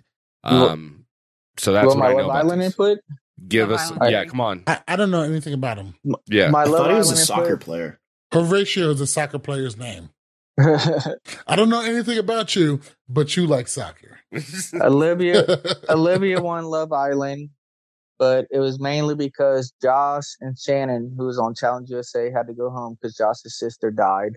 But yeah, I have a Olivia, question. she doesn't have a lovable personality, and I think that's not going to translate well to the challenge. She's just kind of off-putting. Okay. Okay, I have a quick question, and please forgive my ignorance. How do you win Love Island? Well, you win Love Island 100% a fan vote at the end. Fans vote throughout the show. And then every now and then the people on the show get to decide who goes home. But at the end, it's 100% a fan vote. And on her season, everyone was splitting up and changing partners left and right. And Josh and Shannon were together from the beginning, and they were the easy win. Without a doubt, they were going to win. But Josh's sister died like 2 or 3 episodes before the finale. So Josh and Shannon left. And then Corey and Olivia won. And I think it was more or less because Corey was a fan favorite more than Olivia was. Oof. Got you. So no challenges. No. Well, it's also the same as Survivor. I think Survivor Turkey. I know Survivor Romania. The audience votes. So you don't get voted out by your tribe. You get voted out by fans, the viewers. Well, there is challenges, Malik, but all the challenges end with pick someone to make out with. That's how all the challenges is. Every single one. So is the challenge? Nice. There's different ways. I may be watching the wrong show. Pick someone who to make out with. It's the most toxic. I can't put enough emphasis on this. It's the most toxic show. There's no way to find love on this show. It's the worst way I've ever heard of finding love. Oh, Really? yeah. Worse than X on the Beach? I didn't really watch X on the Beach, but this show It's a is shit like show. It's a glorious shit show. They do games where like you're in couples and they're like, "Oh, we'll make out with everybody and see how you feel about that." That's awesome. 18-year-old me would have loved that fucking show. Yeah. Big You know facts. what I mean? But all right, so this next team is, depending on the format of the final, if they're bringing 5 or 4 teams, this is one of my 4 teams. Yeah. If they do 5, this is still one of my 4 teams. It's probably one of the first ones. And this is Jack Maddox and Laurel Stuckey. Yes. And now Jack and Laurel met on X on the Mountain, I believe it was called. Yeah. X The on the only Beach, one I Peak of didn't Love. see. It was, and it had Marlon on it too. Because Yeah. we were talking, and Marlon's like, I'm rooting for him because I met Jack and Laurel both on that show. Yeah. So to me, look, I don't know a lot about Jack. I know he does adult movies, from what I've kind of inferred. But With women? no. No. Okay. And dude's built. He looks like he's about 6'2" and about 220 and he's got shoulders Looks like a like he middle takes care of linebacker. himself. Yeah. Yeah. Whose ex was he? I don't remember. I never have watched no the show. idea, I'm going to be yeah. 100. You know, that's not my thing. But he's partnered with Laurel, and Laurel's a fucking goat, depending on how you view it. So it's like, you know, if someone gets partnered with Cara, you know they've got a legit fucking chance regardless. You know what I mean? Unless it's Darrell on Fresh Meat, too. Now, Laurel is on my Mount Rushmore. Laurel, her biggest obstacle is politics. She cares It's more about politics. the competitiveness than she does the politicking. Which is fine, but if she could get that politicking shit figured out, she'll win a dozen of these things. Yeah. Who the fuck is going? I'm a big Cara fan. Who the fuck is going to see Laura in elimination? I mean, she has been beaten before by another person that some people may consider a GOAT, but I'm not fucking with them like I'm not fucking with Kanye right now. No. But Laurel is, I mean, who's fucking with her? That's why she doesn't have to care about politics. I'll give it to Cara because Cara was a beast in eliminations and she was really good at politicking, but I don't think Laurel cares about it as much because it's like you don't want her in there. Like that's Cara her got politics. better at politicking, which has kept her out of eliminations that she so finds herself in so many times, especially during the earlier part of her career. But if Laurel was able to find a way to keep herself out of eliminations, yeah, Jesus Christ, who's going to see that? She'll win a dozen of these things. Laurel has the same effect on the rest of the cast that CT did back on around Rivals 1. Yeah. It's that intimidation. Nobody wants to fucking see her. And that's what it boils down to. And if it came down to elimination in here, The only girl I'm really giving a shot against her is Tori or maybe Casey, depending on the elimination. If it's on speed base, I'd give it to Casey. But strength wise, I think Tori is right there. I mean, Tori's got bigger fucking traps than I do. Yeah. And I'm going to just put it out there. Like it's something different. But the next team, and I know this is the one that Tony's most excited about, is going to be Jay Starrett and Michelle Fitzgerald. Obviously, both of them originally from Survivor. Jay had a hell of a season on Survivor if you've ever seen it. Michelle is, I think, she holds the record for most days on Island and in a show Just without being... on a TV show without being eliminated. Well, she made it to the final both times. Like, she made it to Final Tribal both times that she played. She won once and then came in second. She came in second or third for season 40. Mm-hmm. But the most impressive thing is season 40 is all winners.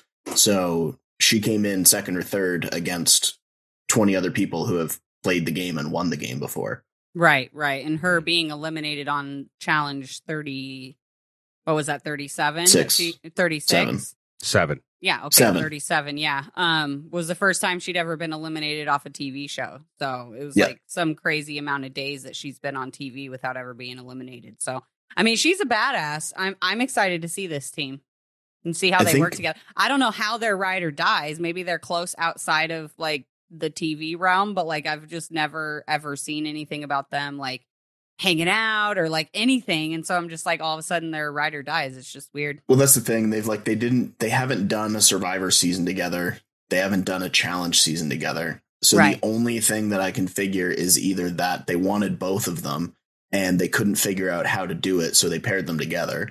Yeah. Or once Michelle got cast on season 37, then Jay was like, "Hey, I'll do what's it. up?" Like. And they may have developed a friendship at that point once they had both been on the challenge. Right. But that was the one where I was like, I don't care because it means that both of them are on the show this season. Right. But I don't know how their ride or die pairing is. Yeah, exactly. I like Jay. I think he's able to make, some friends. Michelle was, decent on a challenge. I don't think she got as much of a shot as she should have. I don't like their chances in this one. I'd be very impressed if they make it halfway through the season. I think Jay's going to be an easier target for some of the bigger guys. Even though he's not to be slept on, we've seen that he's able to hold his own in eliminations. Yeah. I mean, if they bring back that one that him and Leroy did, nobody's beating him at that. Leroy is the only guy that's going to beat Jay at that. And that was what TJ said, is like, nobody's beating Leroy. But if Leroy wasn't here, nobody's beating you. Like, that was the one where I think it was like a minute and 14 or a minute 24 that it took to actually do the whole thing. That's why they had to do so many slow motion shots, is because there wasn't any normal speed footage to do, because it would have been over too quick. Talk about learning off of experience. He had that shit down. I've done this before. I know what to do. Exactly. And also, to answer your question about who Jack Maddox was exes with, it was Adore Delano. Yeah, from Rue's Drag Race, RuPaul's Drag Race. It was the same. Yeah, it was obviously the one that Marlon and Nicole Z and Laurel were all on. Mm-hmm. I wouldn't mind seeing Nicole Z back, hearing her fucking mumble. I want Nicole Z back. I liked her. Yeah, I liked her too. She wasn't too bad. I mean, she was funny. I'm sorry about this movie. She's a New Yorker. I love New Yorkers. She is like Saquon Barkley. You know what I mean? Like, she's really fucking good, but she's going to get injured at some point. Yeah.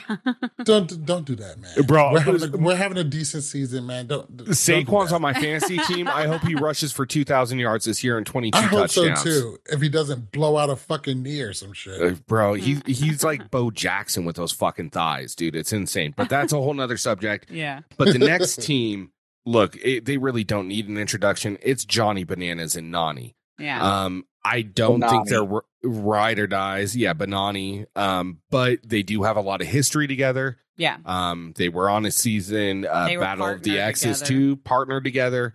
But you see Bananas partnered with Nani, and you're like, oh, they're fucking bananas. But Nani's made the finals the last 2 seasons straight. So maybe Nani, not. Nani is pretty fucking solid. Yep. She hasn't brought one home yet. I think, unlike Anissa, she does have Yes. one of these in her. Yeah. And I think she'll be fine in the final. I'm really high on Bananas and Nani. It's hard to see them. I think a janky elimination could take them out. But I'm really high on them. And they know how to play the house.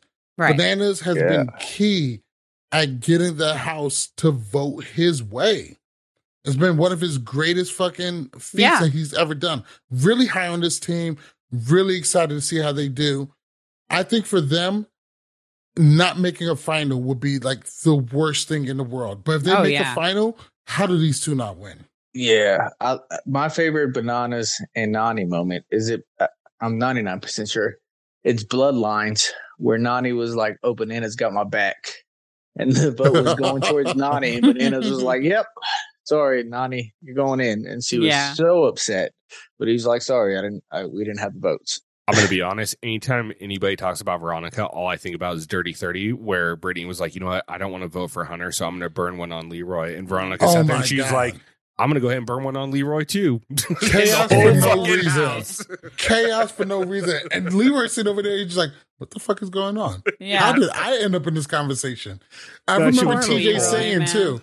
TJ was like, yeah, if you burn your vote as like the second or third person in the vote, it's not really a burn vote. Yeah. You're just going to encourage everybody else to vote for that person. And that's exactly what happened. Yeah. People think TJ isn't paying attention, but he really is. Yeah, he is. Dude, he's still the dirtiest player in this game, man. Big facts. The next one we have up is Johnny Middlebrooks and Raven Rochelle, or Rochelle. I don't want to fuck up the enunciation of this. No idea.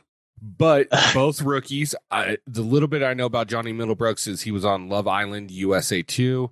I know he's friends with Corey. I saw him at that fight that Corey just had. Mm-hmm. And then Raven is just listed as Johnny's friend, so there's not really too much info.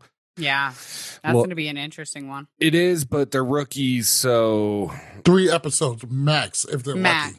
Max. Well, I'll give you the Johnny Middlebrook story. Well, actually, he was also on All-Star Shore right before the challenge. But he was on Love Island with Selly from Challenge USA. They were clicked up. Yes, I loved her too. But Love Island does this little fun thing where they split the house up, guys and girls, into separate houses. And they bring in completely new guys and girls. And, I mean, everyone wants to be on the show. Everyone's trying to win money, so they're doing the most. And Johnny caved immediately to this new girl named Mercedes that was all on top of him, and he just was all over it. And him and Selly were on rocky grounds afterward, and that's why he lost to Justine and Caleb. But yeah, poor Johnny, he didn't hold up for, I'm talking about 5 seconds. He caved immediately. You know what, Johnny? Congratulations! You've done what 99% of all men do at some point in their lives. With that being said, I do want to say this is a little bit off subject, but since you brought her up because they were on the same season of Love Island, I love how great the fandom is because we get those stories like about Selly and Enzo trying to hook up on Challenge USA. Yeah. Wait. Special. What? Yeah, Selly was digging Enzo and wanted to was trying to push something. And faintly remember somebody and Enzo, this. I seen a screenshot of that. Yeah, Enzo turned her down, not because he didn't want to, but he just didn't want to do it on TV because he's got kids and all that. Out. Yeah, that's exactly what it is. Like if you would have done that like Leroy did to Fessy, that would have been on point too. Yeah, respectfully, I would have rocked your shit. Fuck out of here. Sally, respectfully, look, like you don't get to say all due respect and then say whatever the hell you want. Yes, I do. It's in the Geneva Convention. Yeah. I would have introduced her to my parents and then wrecked that shit. Respectfully, I would have put a ring on it. Like, we ain't even got to do this dating shit. Let's just cut right to the chase. I don't want to do it on TV. Fuck out of here. Dude, I don't believe it. And Malik's over there like, I would end my TV career for that. I mean, she's a baddie. Selly's a baddie. And Yo, blew it. What are we doing? I don't want to do it on TV. No, I do it on TV, pay-per-view, at the Royal Rumble. I don't give a fuck. In the church, in front of the nuns, whoever wants to watch. Enzo's probably talking shit about it too. At the same time, like, I would have given her the best 32 seconds she's ever had. Jesus. Give her All the right. Jersey Turnpike.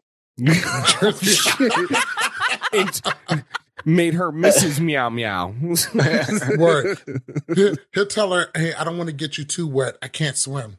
Oh, shit. That's what it was, dude. He didn't want to dive in. Oh my god. Yeah. Quit. There we go. Quit after 15 minutes. Pissed me off with that one. Hell yeah. Deep end. I love it. All right. Next team up, another team that needs absolutely no introduction, is also absolutely not ride or dies. It has been well documented that these two don't get along, but we have Jordan Wisely and Anissa. And look, here's the thing. I think it adds a very deep and different layer. The fact that Anissa is best friends with Tori and Jordan is Tori's ex-fiance, and they are partnered up. So there is a team dynamic that is going to be really in question. And there's going to be an alliance that is already pre-built in that is going to be very stressed because of this. Yes. And I think we've already seen a little bit of that in the previews. With that being said, I mean, it's Jordan and Anissa. I feel like at minimum, they're getting to either the last episode right before the final or they're getting in the final. Right. One of the two. Yeah, right before the final. The question I have is, so it was supposed to be Jordan and Naya, but Naya had her medical issues. So was Anissa the replacement to help Jordan, or did Anissa lose her ride or die? Anissa had wasn't it her buddy who she's been working out with? Yeah, it was in her Instagram stuff.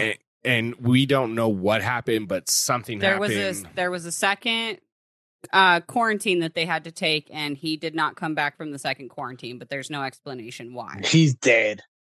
So also allegedly. I don't know, I don't know how much we consider the challenge wiki page to be a spoiler, but it does indicate that Anissa and Jordan and Bananas and Nani and Darrell and Veronica are coming in like at different points. They're coming in as heavy hitters. It is not a spoiler because they were on the previews that on MTV the put out. Yeah. But I mean, like in relation to the fact that they're not starting. If they wouldn't have been in the trailer, I probably wouldn't have brought them up in this conversation. But the fact that they were, I feel like we have to talk about them. Featured heavily in the trailer. Yeah. No, I think it's fine. No, and yeah, you're right. They are listed as heavy hitters. So I don't know how they're going to bring them in, but they're definitely going to come in, I would presume, in like an elimination style similar to Final Reckoning, where, you know, maybe they come in and they go against whoever's in elimination and whoever wins gets to stay, and they kind of take their spot kind of thing. Love that. It even could just be like, hey, we've gotten rid of 3 teams. Here's 3 more. Could be. Yeah. So the answer to my question is Jordan needed a replacement and Anissa needed a replacement? Correct. And that's why they... Correct. Okay. Because literally, so Jordan and Naya were set to go on as pairs. And literally 1 hour before they were boarding the plane to leave is when Naya got the message from the last doctor that she could not fly.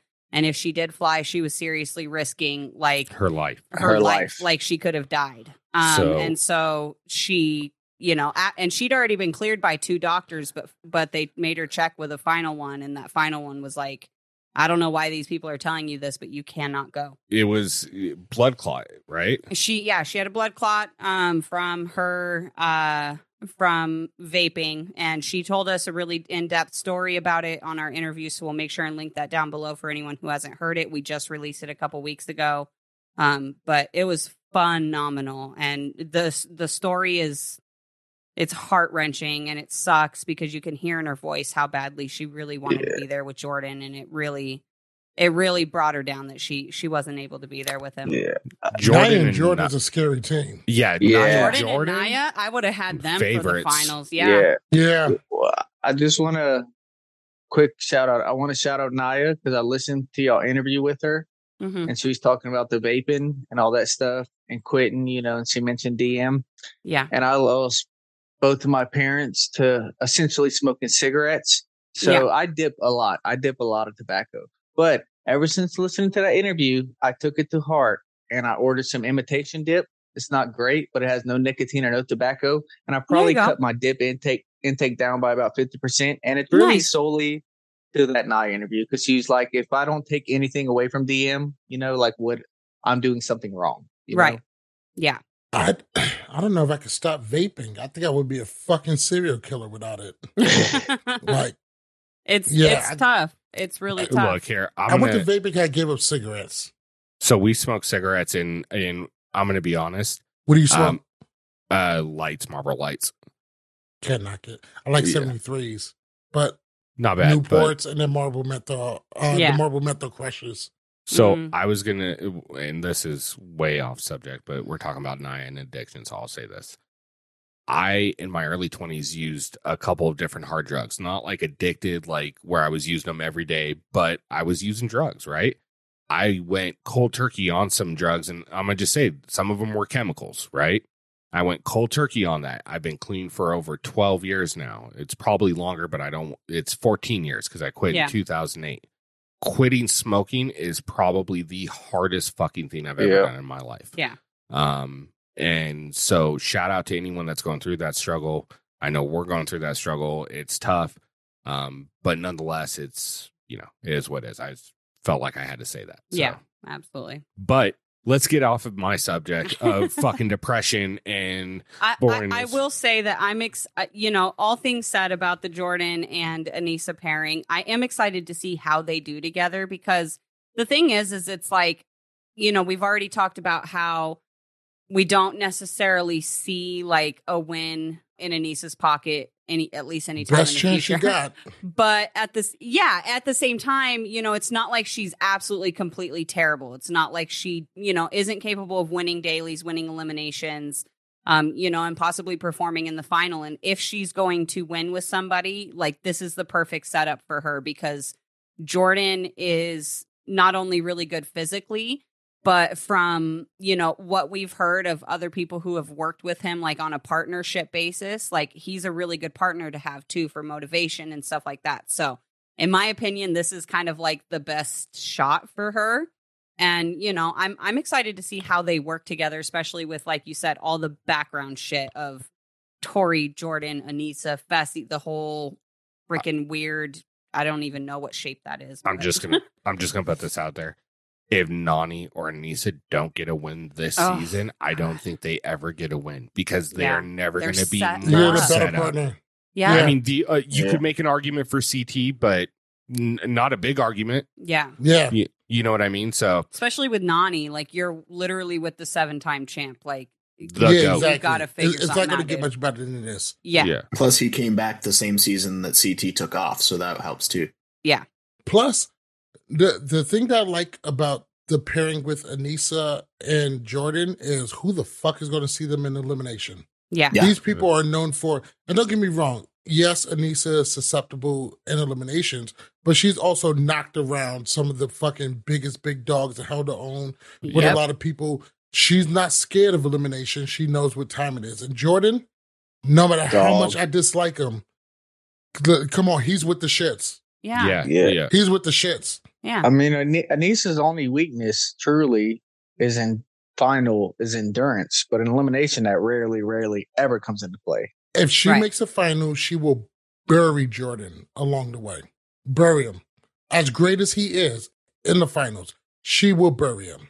So I'm going to give her the benefit of the doubt, because I know she was doing a bunch of training before she went out there. That's all that she was posting, was her on her Peloton and doing all that. If she got her endurance up, it doesn't have to be Jenny West or Amber B, but if she gets it where she's not walking and she is consistently jogging, she has a legitimate chance. And that's why I give Nani a chance, because Nani doesn't have to be great. Nani just has to keep running. That's all she's got to do. Yeah.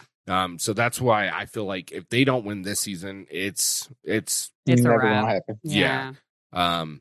So the next pairing we got, not going to be a fan favorite, but nonetheless, I'm excited to see how family members work on a TV show. Mm-hmm. And that's going to be Casey and Kenny Clark. Obviously, Casey, winner of last season's challenge, Spies, Lies, and Allies, also winner of Big Brother 20, and her younger brother, Kenny. it's a 50-50 here because Casey could make it to the end, but we don't know shit about Kenny. Yeah, You know what I mean? well, I don't know how this is going to go. I mean, Casey's not great TV, and then Kenny looks like an absolute dud. But I picked him first on my fantasy squad, so I think they're going to dominate. No one has a chance. I don't think so. I think for a team like that, they have to win a shitload of dailies. Yeah. Which with Jordan and Bananas in the mix, and Devin too, and Tori, I don't see it happening. I think they're going to be an early target. I think a lot of people resent Casey's win, and they're going to. I think she will be an early target. Let's get this bitch the fuck up out of here. Who wants to deal with her later? And but they've also got Bananas on their side in the sense that Nani is his partner. Yeah, I mean, I see that, but and I think the only other thing that might save them is, the whole Vacation Alliance thing, because majority of the quote unquote Vacation Alliance is on this season.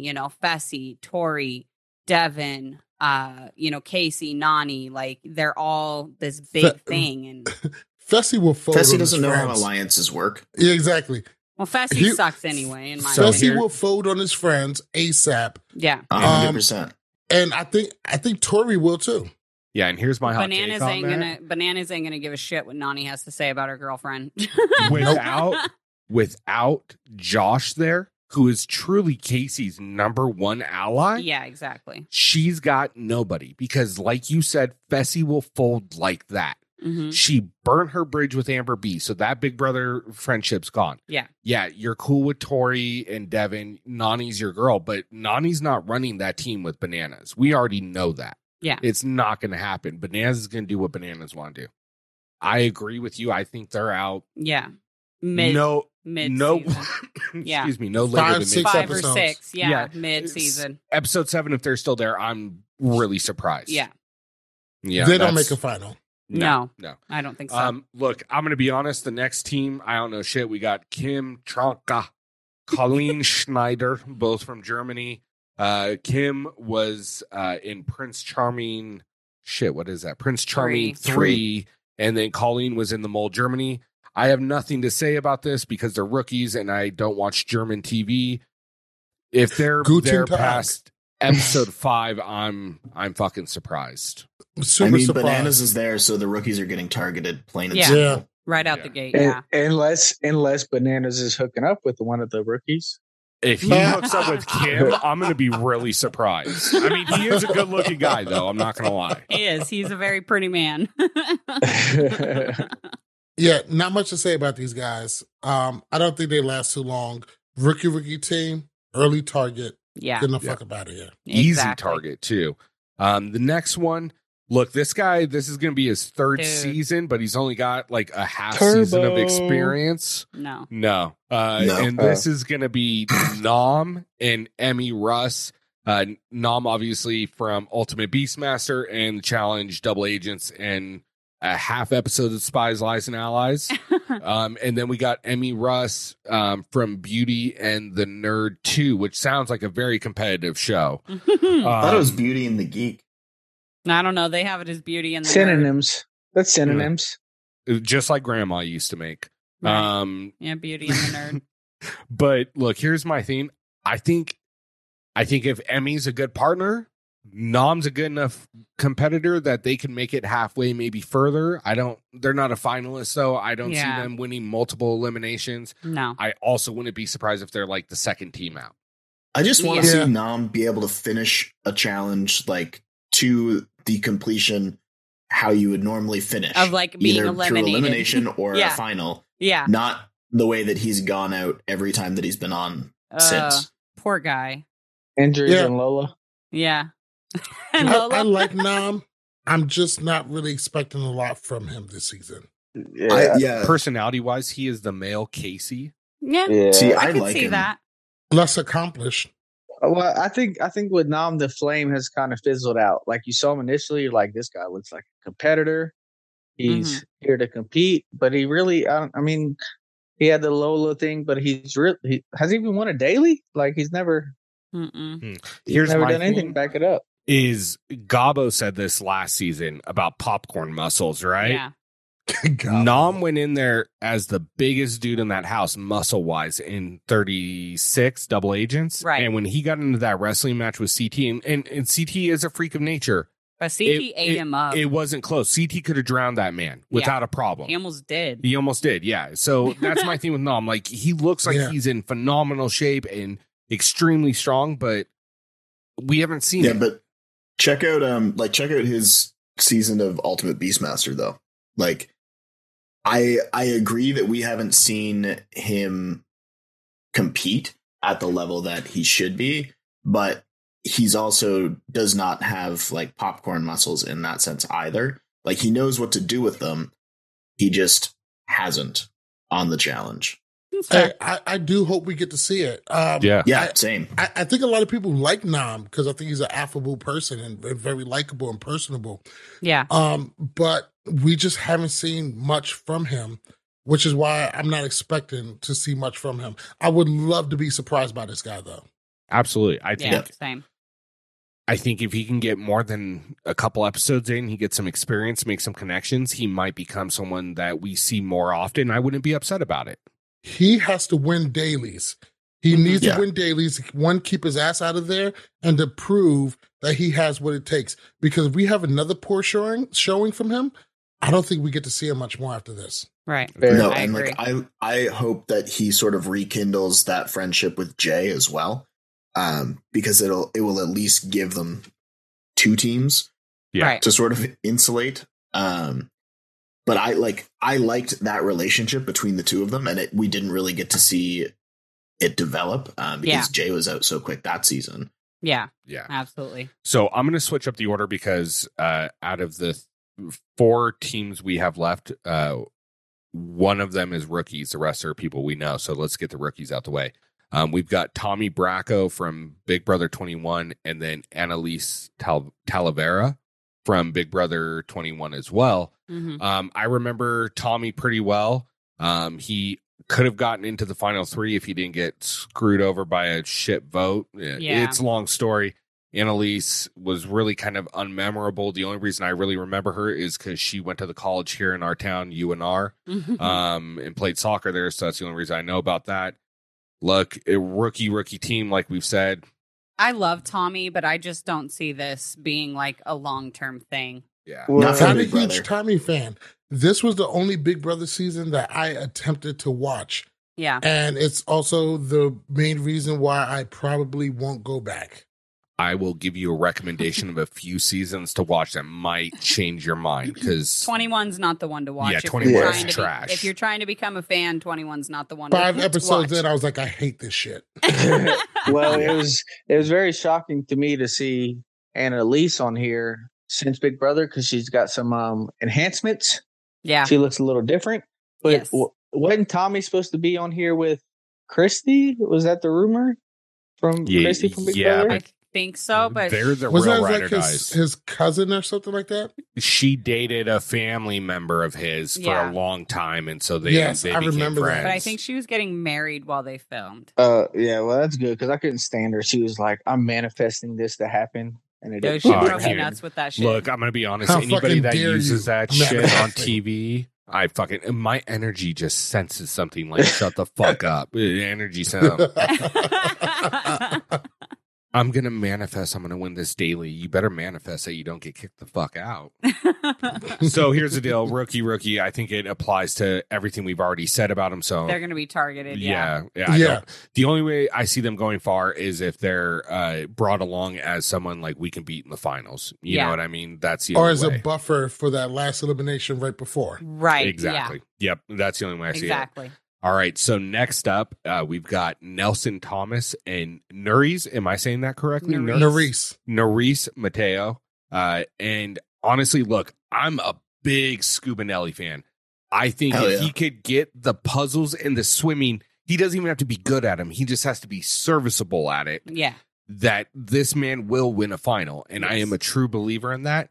And if Nerys is as good as Nelson is as far as mindset and not giving up, I think they have a real chance to go really far in this season. Yeah.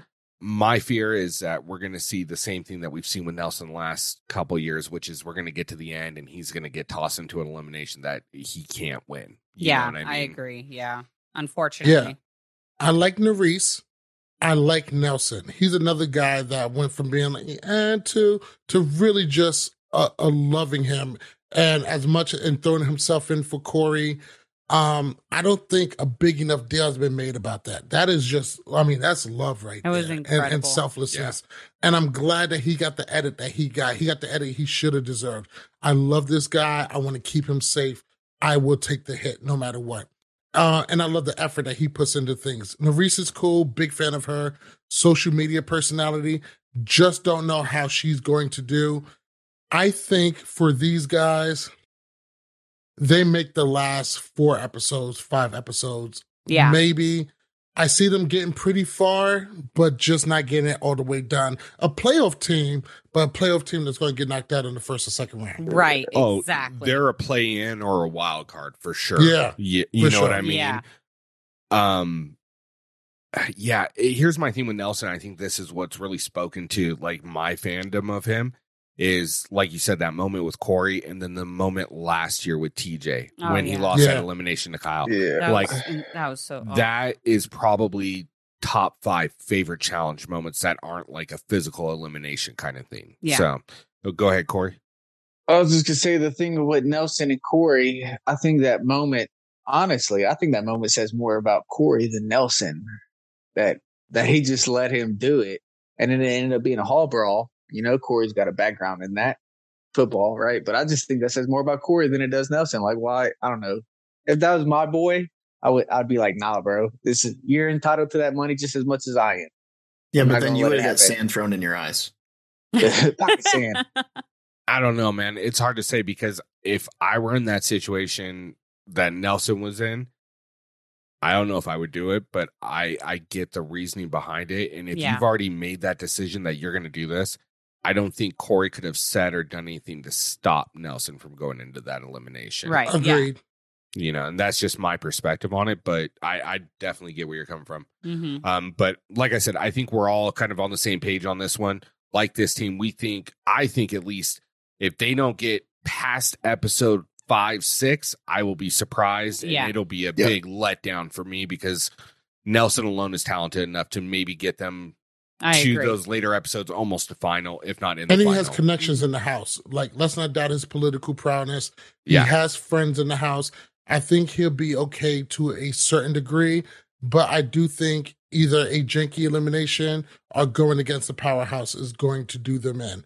Yeah, but I agree. Very exciting team to watch. Low key, you know what kind of who I would love to see Nelson go into an elimination with is Turbo, because I think those two match up so fucking well that it would be such a dogfight. Yeah. If Turbo's as good as we think he is, you know what I mean? And Nelson has that switch. He can throw it on and he can come to compete. Even if all of the odds are against him, his heart will never be in question.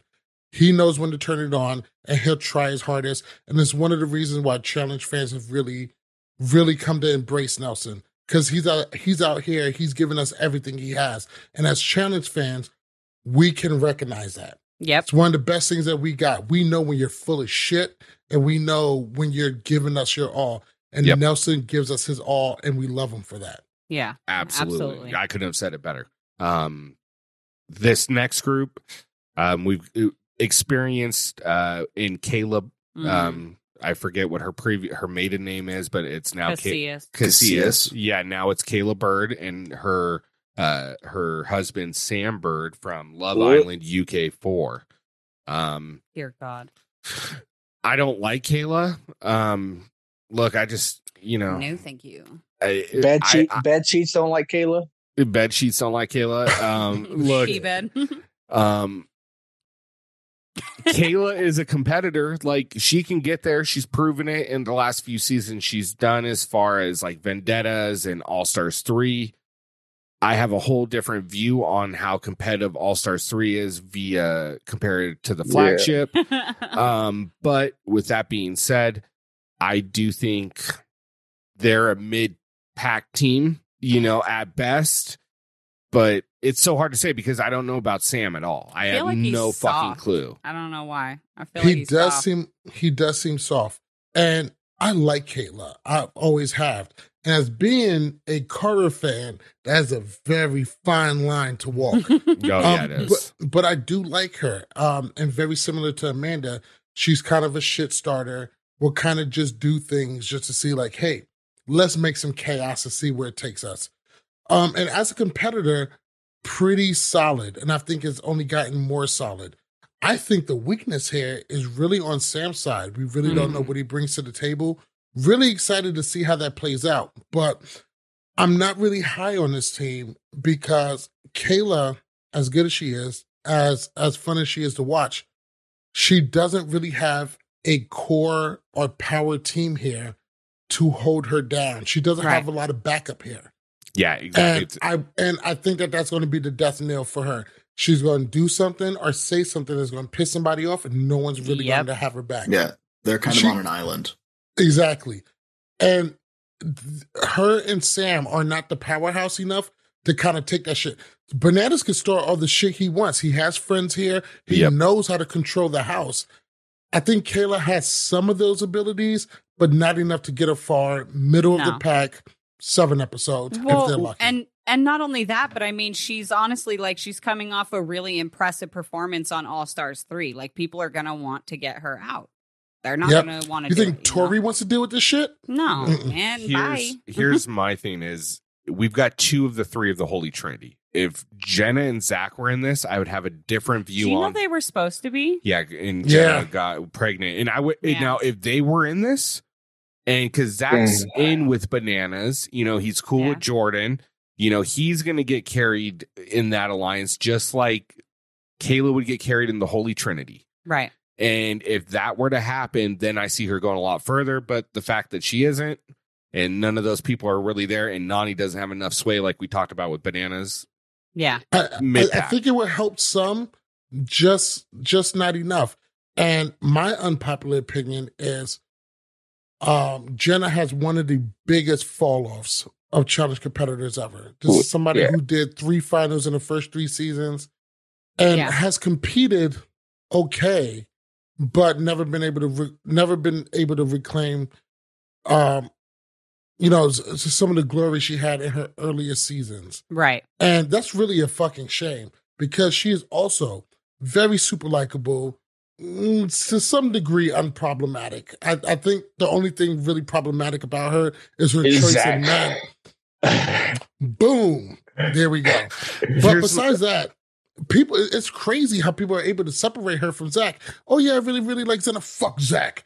And not really piece them together, where a lot of times we've seen you're only as good as your partner. Nia hooked up with Jordan, it was fuck Nia. And sometimes the people who you hook up with, it will change how people think about you. Mm-hmm. Yeah. Unless you're Nani, who are just immune to that. I think with Kayla and Sam, I think their biggest problem is, so Kayla was on All Stars. That was probably her best shot to win. But I mean, I don't know how to say this without sounding like toxic masculinity.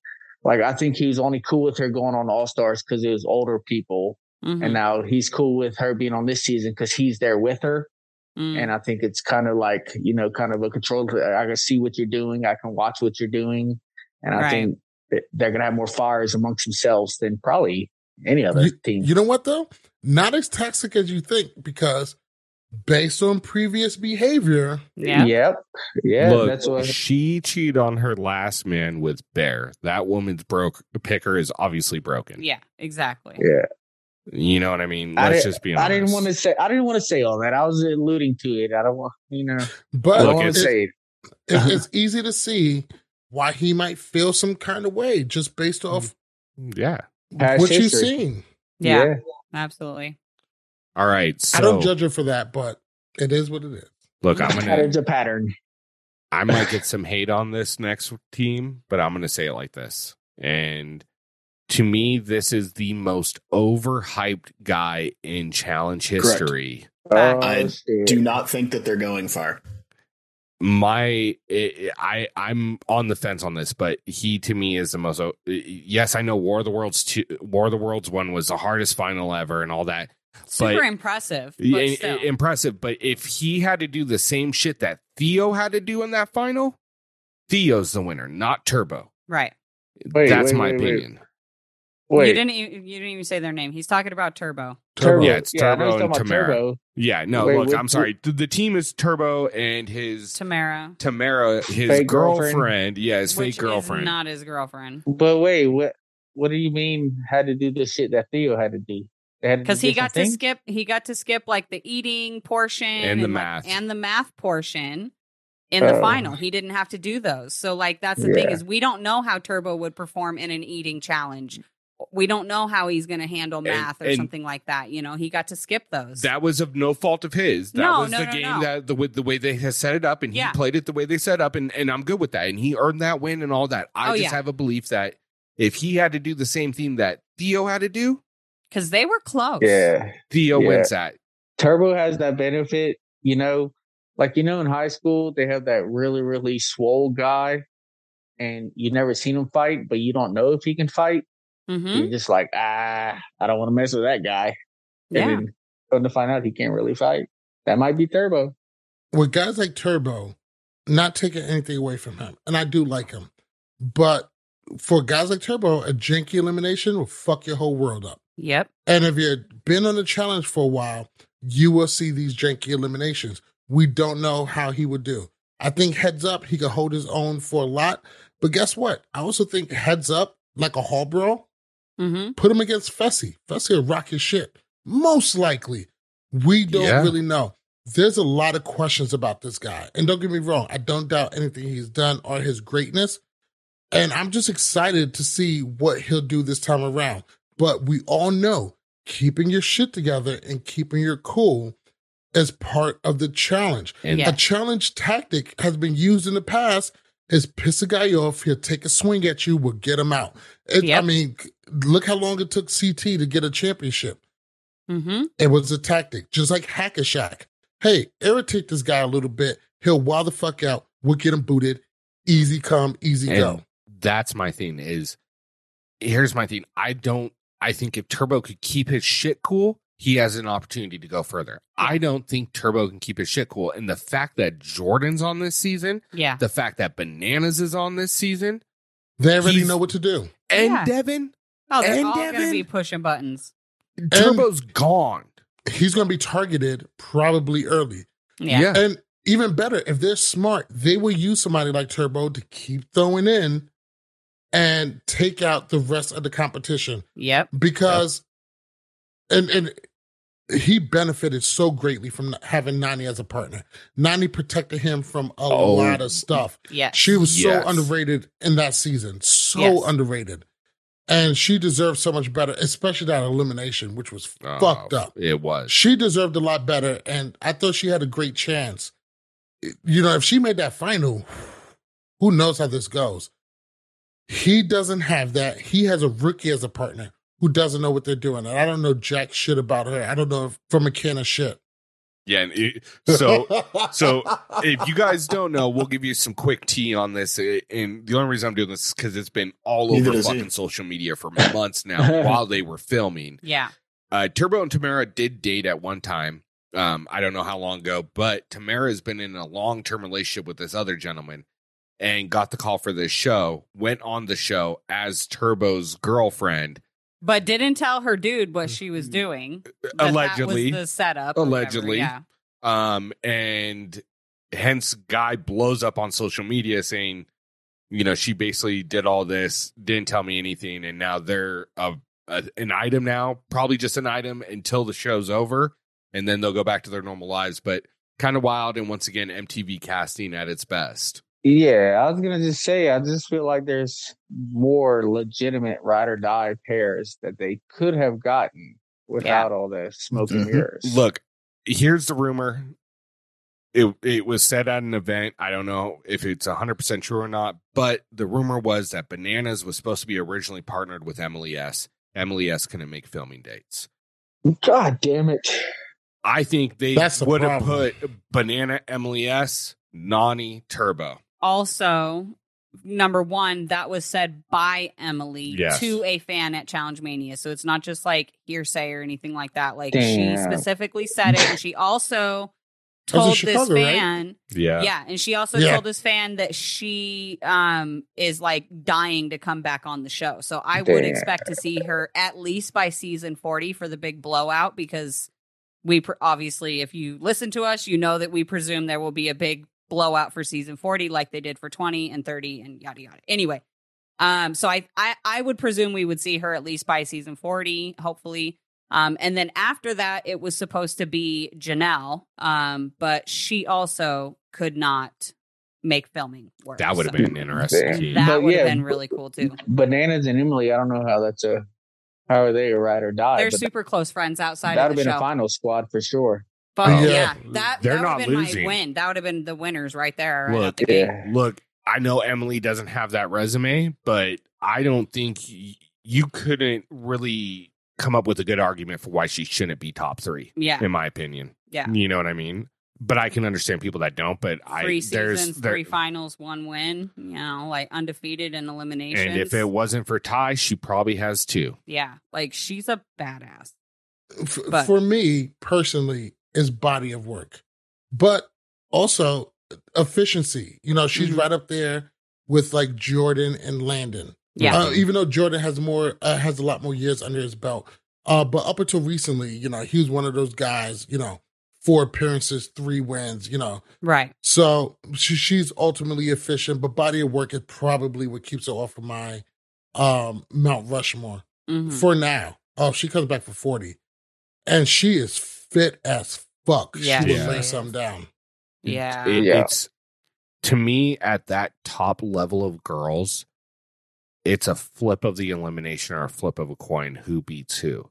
Because yeah. I can see Emily S beating Cara. I can see Cara beating Emily S. I can see Laurel beating all of them. I can see them all beating Laurel. You throw Jenny West in there, and it's still a fucking coin flip. You know Yeah. what I mean? All right. I have something. Huh. I know she's problematic as fuck for obvious reasons. Don't say it. Camilla. Oh, And yeah. Here's yeah. I mean, Let's take away why she's problematic. We all know why. And my biggest disappointment is just, I get it. People make mistakes. You might have been perceived a certain way. What happened, whatever. But for me, I mean, the biggest thing with Camilla is just the accountability part. And don't get me wrong. I know she said some things or whatever, but all that aside, she's not on a lot of people Mount Rushmore's, and her place amongst the challenge greats had been diminished because of her actions, which I do not support at all. Just dialogue. Is it fair for her place amongst the challenge greats?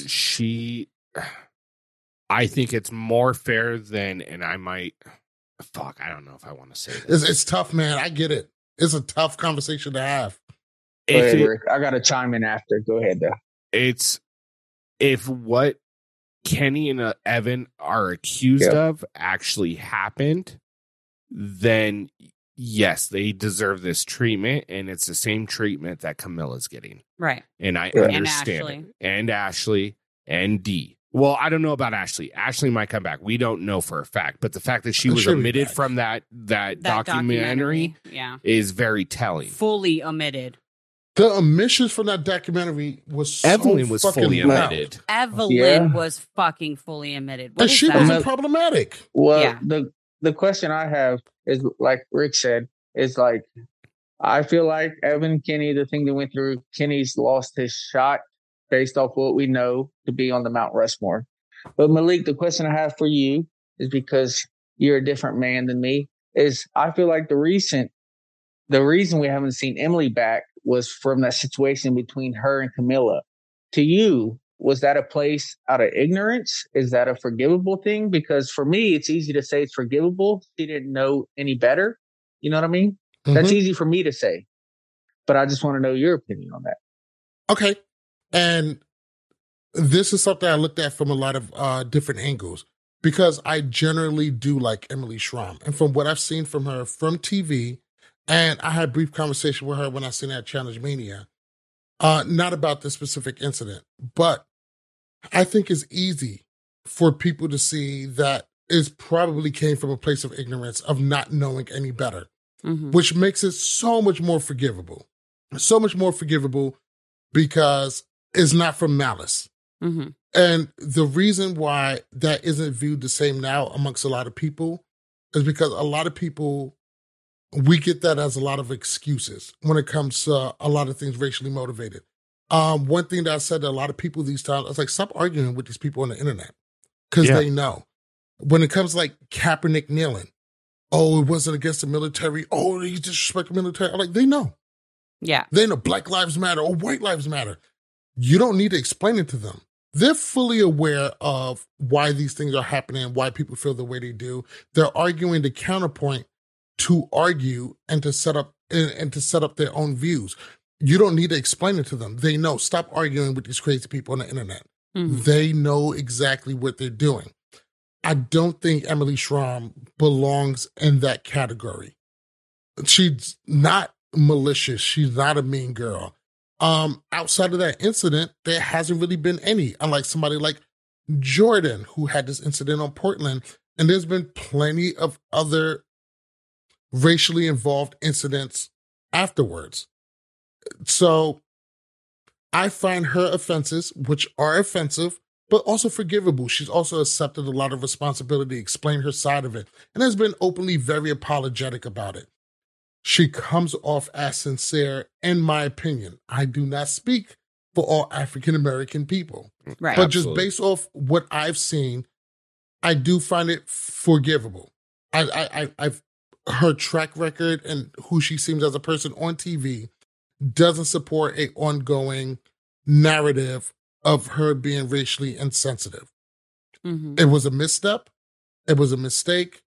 It didn't seem like she knew much better. It seems like she's learned from it, has been apologetic about it. And really, as much as I crucify other people for it, you do got to give some people some grace to be better and to improve. She seems like she fits the bill. I have no problem with Emily Schramm. Since we're on this subject, I'm going to ask you because I know that they were a team that was supposed to be on this. And from what we've heard and seen on the internet, is that they got a phone call at the airport telling them that they weren't coming. Right. And that's going to be Emmanuel from last year and Emmy. Are you familiar for the reason that they aren't on the show? Okay. So for those that aren't aware, what we've heard is that the reason that they were taken off the cast at the last minute is because MTV finally, they said they finally heard, but I feel like they've known for a while, is that Emmy... The fans got too loud. The fans got pretty loud about it, but Emmy was recorded on X Factor Romania in 2016. In 2016, singing a Nicki Minaj song that had the N-word in it. And she sang it. And she sang it word for word, verbatim the song. And so there was a lot of people that were offended by it, which is rightfully so. I feel like they have the right to be so. But I want your opinion on that one. Do you, and I know you don't speak for everyone, you only speak for yourself. And that's the thing. But I think having these conversations and these dialogues is something that MTV is missing the mark on because they used to have these dialogues. Right. And that's how a lot of people learned about stuff like this. So I agree with you 100%. One of the biggest problems I have with MTV and their dealings with like Dee and Taylor and a lot of these other incidents is most of us are grown. Most of us have been rocking with you for a while. We don't need to be babied. We don't need to be sheltered. We are grown enough to have these conversations and to have our own outlooks.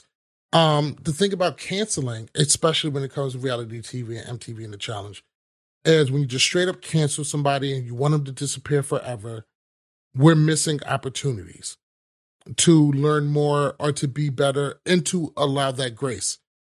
Emmy, I don't know Emmy as well as Emily Schramm from what I've seen on TV and her personality. This does seem like a case of probably not knowing enough I will put her closer to Emily Schramm than I would maybe a Camilla or a Jordan, where ignorance is probably playing a factor. But these, I can understand why people are not happy about this and dislike it. It does seem like it's coming from a place of ignorance. Now, ignorance in America is something that I'm not a big fan of. Most of these people know exactly what they're doing. They know exactly what they're saying. They know why they're saying it. I don't look at ignorance as a viable excuse for a lot of the stuff that's going on. At the same time, she's not from here. No. Right. Their history over there is not the same over here to a certain degree. Right. And I can understand how some things may be lost in translation, or maybe she knew it was something that was bad, but didn't maybe realize how bad as it was. I would put this more on the side of ignorance. But MTV's misstep is just not addressing it. Yeah. Address it. Put a producer in front. Hey guys, how you doing? Justin Booth here. We had an incident come up, wanted to talk to you about it and why we made the decision to go ahead and cast it this season. After a long discussion, you could go in like that. And I think that would actually sate a lot of people's bloodthirstiness or anger. Go ahead and talk about it. We're big enough to deal with it, and we're big enough to see other sides. There's always going to be the fans who's always going to feel one kind of way or one kind of way, and they're never going to get along. We understand that. But just ignoring it, pretending like it didn't happen and doing nothing about it is not really the case. Even the thing when it came to Dee and Taylor, and don't get me wrong, Dee's comments was fucking, It was a disgusting ignorant as shit. Yeah. But at the same time, maybe have a conversation. They gave Camilla, that, and that didn't go well. Maybe a little bit better structured, but even if you're never going to have her back, you can have that conversation. We can take it. We're big enough. We're old enough. And we can deal with it. We're not babies. Mm-hmm. I understand you think that you know what's best for us, but conversation is never a bad idea. Yeah. I think they missed the mark. We've been exposed to these conversations before with Robin. Is it Robin? Yes. And Robin Anissa. We've been exposed to this multiple different times. Trishelle and Anissa. Trishelle and Anissa. Yeah. I don't know how many times this has come up on the Jemmy, and then on the Are real you world. Jewish? Yeah. What a shit starter. I just want to say, talking about Emily Schramm in that situation, I just want to say how Ty handled that situation like an absolute boss, because in the eyes of a viewer, he is essentially like he said, I know it didn't come from a racial point, but it's just the fact that someone close to me attacked me. Right. And if you don't relate as a white man, I don't relate to the racial world. I've never experienced that like from that side. It's just like someone close to me, someone that's supposed to care about me, hurt me. And I just think that's such a well way for him to handle that and bring light to it. You know what I mean? Mm-hmm. Yeah, I feel you on that. I think he handled it very, very well.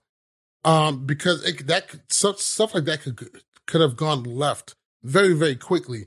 And Ty may not be the most level-headed person, but he also didn't burn at the stake for it. Try to understand both parts and also explain why he felt the way he felt about it.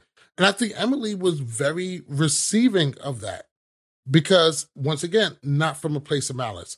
I don't speak for everybody, and I can't speak from it from an academic point of view. I could just say how I felt about it. And I thought that was handled pretty well. And I'm glad you gave Ty a shout out for that. It's not always easy for the African-American in the friend group, or because when somebody say, if you're in a friend group or whatever, and somebody who you're close with uses an N-word or whatever, a lot of people don't realize it becomes our duty to check that and to educate. And it's fucking exhausting all the time. Mm-hmm. Yeah. It's exhausting, especially with people who have no interest in having that discussion or being educated. It becomes automatically our duty. So I would just say, to white people who have black friends, keep that in mind. We don't always want to have to keep checking you for some of your problematic behavior. Yeah. Agreed.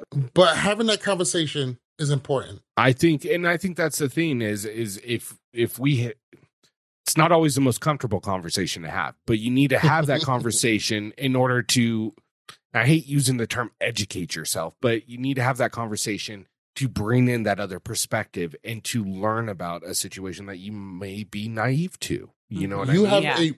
You have a wonderful perspective of that. The big change that we're seeing in these interactions is not having the patience for education, because education isn't really going to fix a lot of things. When somebody say Black Lives Matter, it's like all lives matter. You'd be like, no, it doesn't work that way, because nobody's saying white lives don't matter. We're saying Black lives needs the attention on it. You know, we're getting tired of it. You motherfuckers know. Well, Kaepernick is disrespecting the flag. No, you know what time it is. Yeah. You already know. We're not explaining this anymore. And we have just become exhausted from having to explain to people on Facebook why this isn't as fucked up as they seem. And we see through what it's for. I don't think that applies in this Emily Schramm situation or conversation. Yeah. But that's why the way I interpreted it with Emily and Ty, it wasn't Ty saying Black man to white woman, I'm offended by this. It was person to person, human to human. You hurt me in this way, and it wasn't necessary. And I just think that was very important. It's a shame that, you know, it came from a place of ignorance and it happened to her, but I think it was a very important moment to happen. I commend how it was handled, and also how it was presented to us, the viewers. I thought they did. I mean, we get on them for, you know, the edits or what they leave out or what they should have done or the decision making. I thought it was edited and presented to us in a very, very good way. And I really commend you for actually keeping an eye on that and really just kind of accepting that and enjoying that. These are tough conversations to have, especially with the people we love. Because sometimes the people we love just are wrong about some things. And when you tell somebody you're wrong or you have the wrong view, people naturally get defensive and you know, they want to fight that. And who wants to be pointed out as being wrong or problematic? In certain cases, that can be handled better, but a lot of people only view that the way that you address this is with, you know, aggression and putting your 2 feet down. And sometimes that is necessary, and sometimes it is not. I think Ty really has threaded the needle. We're getting that done. Standing your ground, but being symptomatic and educational. It's tough and exhausting, but sometimes, and like in this case, very well worth it. Absolutely. I just want to say, you know, I was born and raised in South Louisiana.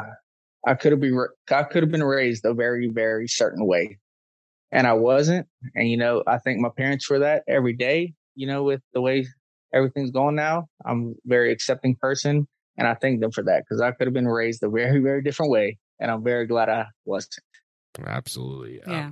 And hey, big shout out to the parents. Yeah, absolutely. 100%. Thanks for fucking and getting us here. Yeah, right. Thank you for the backseat of that car. But I know this is going to be, it's a hard to transition from such a very deep conversation to something that's so much more surface level as the challenge itself. But the challenge leads us here. So it's something to be thankful for. 100%. Thank you for putting me on the spot for representing all African Americans. No, absolutely not. Absolutely not. I think it's a conversation that is enjoyable to have, though, even if it is difficult sometimes. And it's something that needs to be done. Yeah. With that being said, I know we're pushing it late. So I've got one final question for everybody here, and then we'll go ahead and wrap 2 more hours, man. Let's get it in. If you want to sit on and listen to us talk about Survivor for the next 30 to 45 minutes, you're more than welcome. No, it's midnight. It's way past my bedtime. Oh, yeah. But we are so appreciative that you decided to hop on with us, man. We've had an absolute blast. Listen. I love doing this, mainly because I don't have to edit a whole bunch of podcasts. This is what my co-hosts feel like. Come here, talk shit, and then go back to watching, you know, House of the Dragon or some shit while I'm sitting over here over Adobe Audition editing shit. This is great for me. We'll switch it up. We'll come on yours and make you do the work next time, though. Absolutely. I mean, we've been known for only having those interviews, and we haven't had a lot of guests or other people on, and that's one thing I'm changing this season. I don't know about doing interviews, but we have a lot of colleagues out there, and I'm so excited for season 38. We get to all ball the fuck out, and I love all the podcasts and stuff going out. So we're going to be bringing a lot of people on for this season. I love it. And let's see how that goes. I think it's going to be pretty great. But The more the merrier. You know, I'm sure with this season we're gonna get like 18 episodes, so we'll probably bring you back on for another recap. You know what I mean? I'm in. All right. So here, let's get this next question knocked out though, because I think this is gonna round out our preview for season 38. Mhm. And that question is 99.999% challenge finals is a 4-person or 4-team final, you know, 4 partners. I want to hear what your guys' 4 partners are. Whoever wants to start off, you're more than welcome to. From this season or all time? No. Who yours picked to go to this season's final? Okay. You phrased it really weird. We're only talking about one season right now, though. That's what I thought. And then you got all historical on me, and I was like, okay, well, okay, did all my homework. Who's your pick for the 4 teams that are going to make this year's final? Cool. I'm gonna say Bananas, Casey. Oh shit, man! I only got 2. I think with politics, Jordan and Anissa make it there, and Tori and Devin. Nice. I like it. I like it. I've got Jack and Laurel, Devin and Tori, and Jordan and Anissa, and then it's a coin flip for me for personal reasons between Jay and Michelle, but also Bamber and Chauncey. Nice. I like it. I like that. I can see one of those final eliminations happening right before the final. I can definitely see that. Karina, I'm gonna let you go. I'm gonna save Malik for last since he's our guest and give him the send off on that one. Okay. So I've got obviously Devin and Tori. They're like my freaking number ones. So I've got Devin and Tori in the final. I've got Laurel and Jack in the final. I've got Bananas and Nani in the final. And then I actually think that I'm going to put my 4th spot with Amber and Chauncey. As much as I would love to give it to Jordan and Anissa, I think it's going to be another typical case of Anissa making it to the very last elimination and then not making the final. I can respect it. All right, I'm going to go Devin, Tori. I do think Jordan and Anissa make it. I don't think Bananas and Nani make it, though. No. I think I'm going to give it to Nelson and Nerese, and then also Amber B and Chauncey. That's my final 4. Okay. Malik, what do you got? Definitely Bananas and Nani. I'm really high on them. I think Laurel is good. I don't know much about Jack, but I think Laurel is good enough to drag Jack there. Yeah. I'm going to say Jordan and Anissa, because once again, I think Jordan is good enough to drag Anissa there, even though I think they're competing for 3rd or 4th place. I'm really stuck on the last 4. I like Tori and Devin. I think they have a body of work. They've been doing this for a while. I think they could do really, really well, but I don't think Turbo makes a final. I think Turbo gets into some shit. And get out. So I'm gonna go with Tori and Devin for the number 4 spot. Placed in this lineup though, shit. Now I think about it, in that final, Tori and Devin probably do pretty okay, but I don't think they're beating Nani and Bananas. Yeah, I think Nani and Bananas run away with this one. See, that's why I think Bananas and Nani don't make it, because I think people are going to realize that they're going to target that they're going to be, and I feel like they get targeted. But Bananas' go either way. ability to make people not vote for him is the greatest trick in challenge fucking history. How people don't walk in and say, day one, fuck this guy, we need to get him out no matter what. With him and CT and Jordan, how they are not instantly targeted off top is mind-boggling. But it's easy to see why, especially with Jordan and Bananas. And it's a underrated challenge ability that doesn't get talked about enough. The ability to win dailies is one of the most strongest things you can do as a challenger.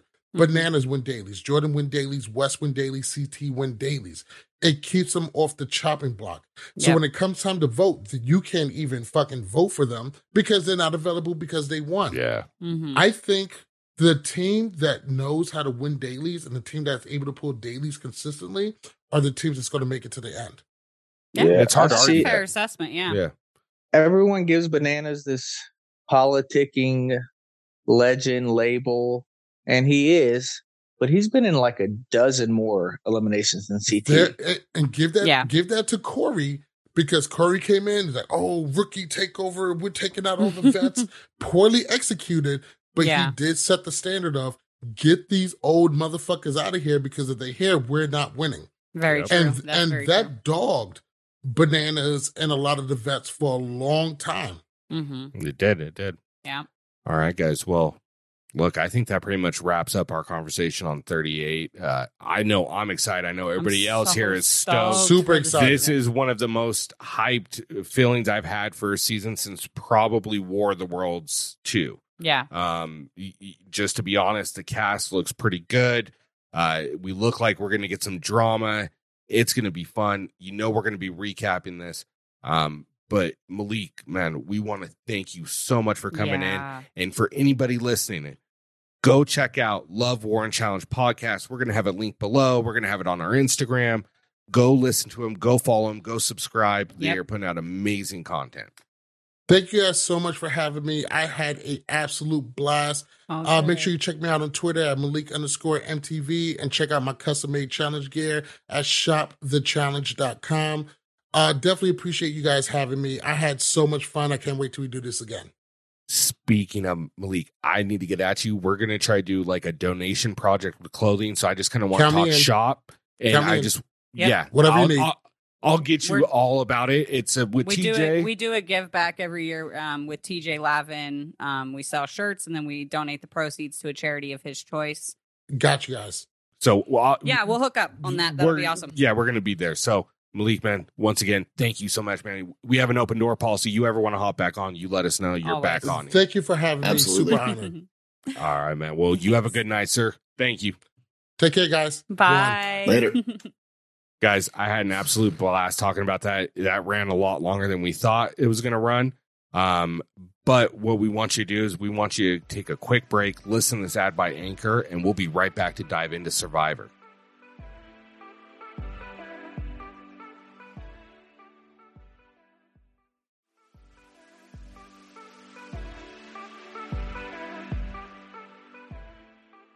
So, guys, thank you so much for sticking through the ad on Anchor. We really do appreciate it. Without further ado, we've got episode number 3 of Survivor, season 43. And, right off the bat with this episode, Tony, I kind of got sucked in right away, but why don't you tell the people more about it? Because I know you're the man of the Survivor Hour. Sure thing. So the title of the episode was aptly named I'll Sign the Divorce Papers. So trouble in paradise for Jesse and his island wife, Dwight.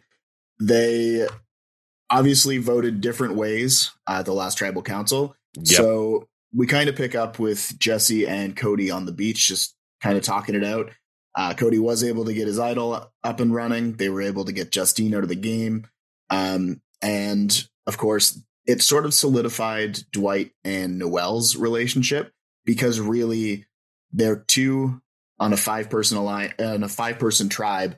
And Jesse is still very much in the middle, because one of the things I learned listening to the exit interview from Justine was actually that they were pretty sure that Jesse was with them. Like, he sold them really well to the point where he was saying that he was a double agent for them with Cody and NECA, so that he was going to kind of collect information from Cody and NECA and bring it back to that crew.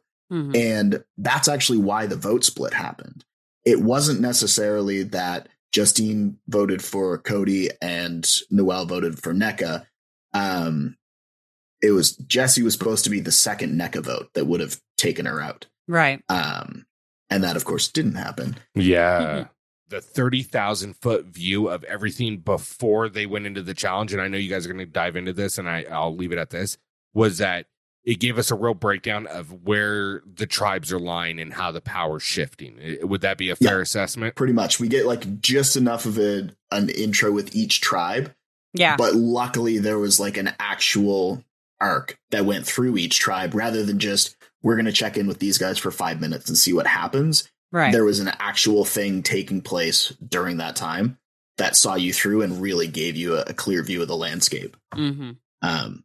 So, I mean, that's pretty much like all that was going on at Vessi was basically damage control. After the vote. Absolutely. Yeah. The big news, like you said, was Edwin and Jesse divorce papers. That was the thing. Except it's Dwight. Dwight. Sorry, I'm fucking done. You're thinking of Edwin and Fessy? Kinda. Sorry, but let's keep on the other track. dynamic duo. Yeah. So Dwight and Jesse, rocky ground. Cody and Jesse, solid ground. Yeah. That's really what it comes down to. And then you've got Noelle, and then you've got NECA as well. NECA's with Cody and Jesse. Jesse's still floating in the middle a bit. And then you've got Dwight and Noelle on the other side of it. Right. Yeah. But then I don't know if you really have anything to add on that side. It was pretty cut and dry. Yeah, I was gonna say Vessi's pretty cut and dry right now. It's Baca and Coco that got some crazy shit going on right now. See, I felt like Baca was was pretty cut and dry too, but that was just my interpretation. But yeah. I will phrase it. I will use Owen's phrasing for it and call this section the Gabler Idol shenanigans. Yeah, aptly this was named. Wild.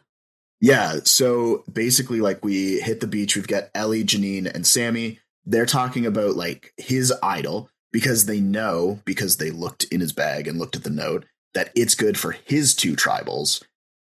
They don't know if he knows. They don't know if he thinks that it's just two tribals or if it's your two tribals. One word can mean a lot in that situation. Oh, yeah, absolutely. So they like devise this plan to just go and have a conversation and sort of pepper it in to see whether or not he knows. But for me, the big thing is like the girls say, well, Ellie will talk to him because she's closer to Gabler than you are. And then like immediately alienate Sammy, who is just sitting there. He's like, so you think that Ellie is closer with Gabler than I am? And they're like, yeah. And you're like, okay, fine. And then just cut to Sammy talking to Gabler and telling him exactly what just happened. Yeah, exactly. And Gabler knows exactly what's going on. He's like, oh, yeah, I know what my fucking idol says. Like, I'm not an idiot, dude. Obviously, the girls aren't pervy to this, but did I miss something? Or wasn't there like a guys' alliance that happened in the tribe last week with Owen, Gabler? And it was like a guys' alliance in the sense that the guys were all sitting at the camp and they were like, guys' alliance?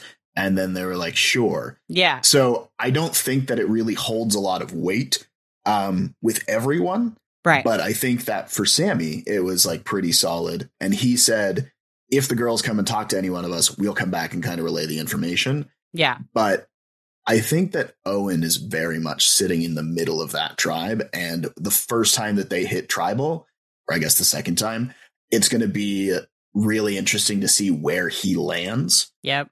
In relation to siding with the guys or siding with the girls. I agree. I think Ellie, is that her name? I don't know. Who you're talking the psychologist. Yeah. I think she really overplayed her hand way too much this episode. She went way too hard on this. I think I was a little surprised by Sammy going to run all the information back to Gabler, just because it seems like Gabler on day 6 is just completely falling apart. Mentally, physically. Yeah, he's a little rough around the edges. And I liked his quote of, because this is when, of course, like Sammy's like, they looked in your bag, they know what you have. Yeah. And does your idol work? And it's like, yeah, of course it works. And he said, I may not be a genius, but I'm no dummy. Yeah. And I'm like, that's a fairly apt description. Exactly. Yep. But yeah, like Owen also, like, I love that they come back and tell Owen as well. And they're just like, well, we better loop in the third person of this quote unquote alliance. And Owen's just like, oh, really? In reality, he was the one that stood watch while the girls went through the bag. Exactly. I was like, wow. Okay, Owen. And he played it perfectly. He did. Like, he played dumb. Perfect.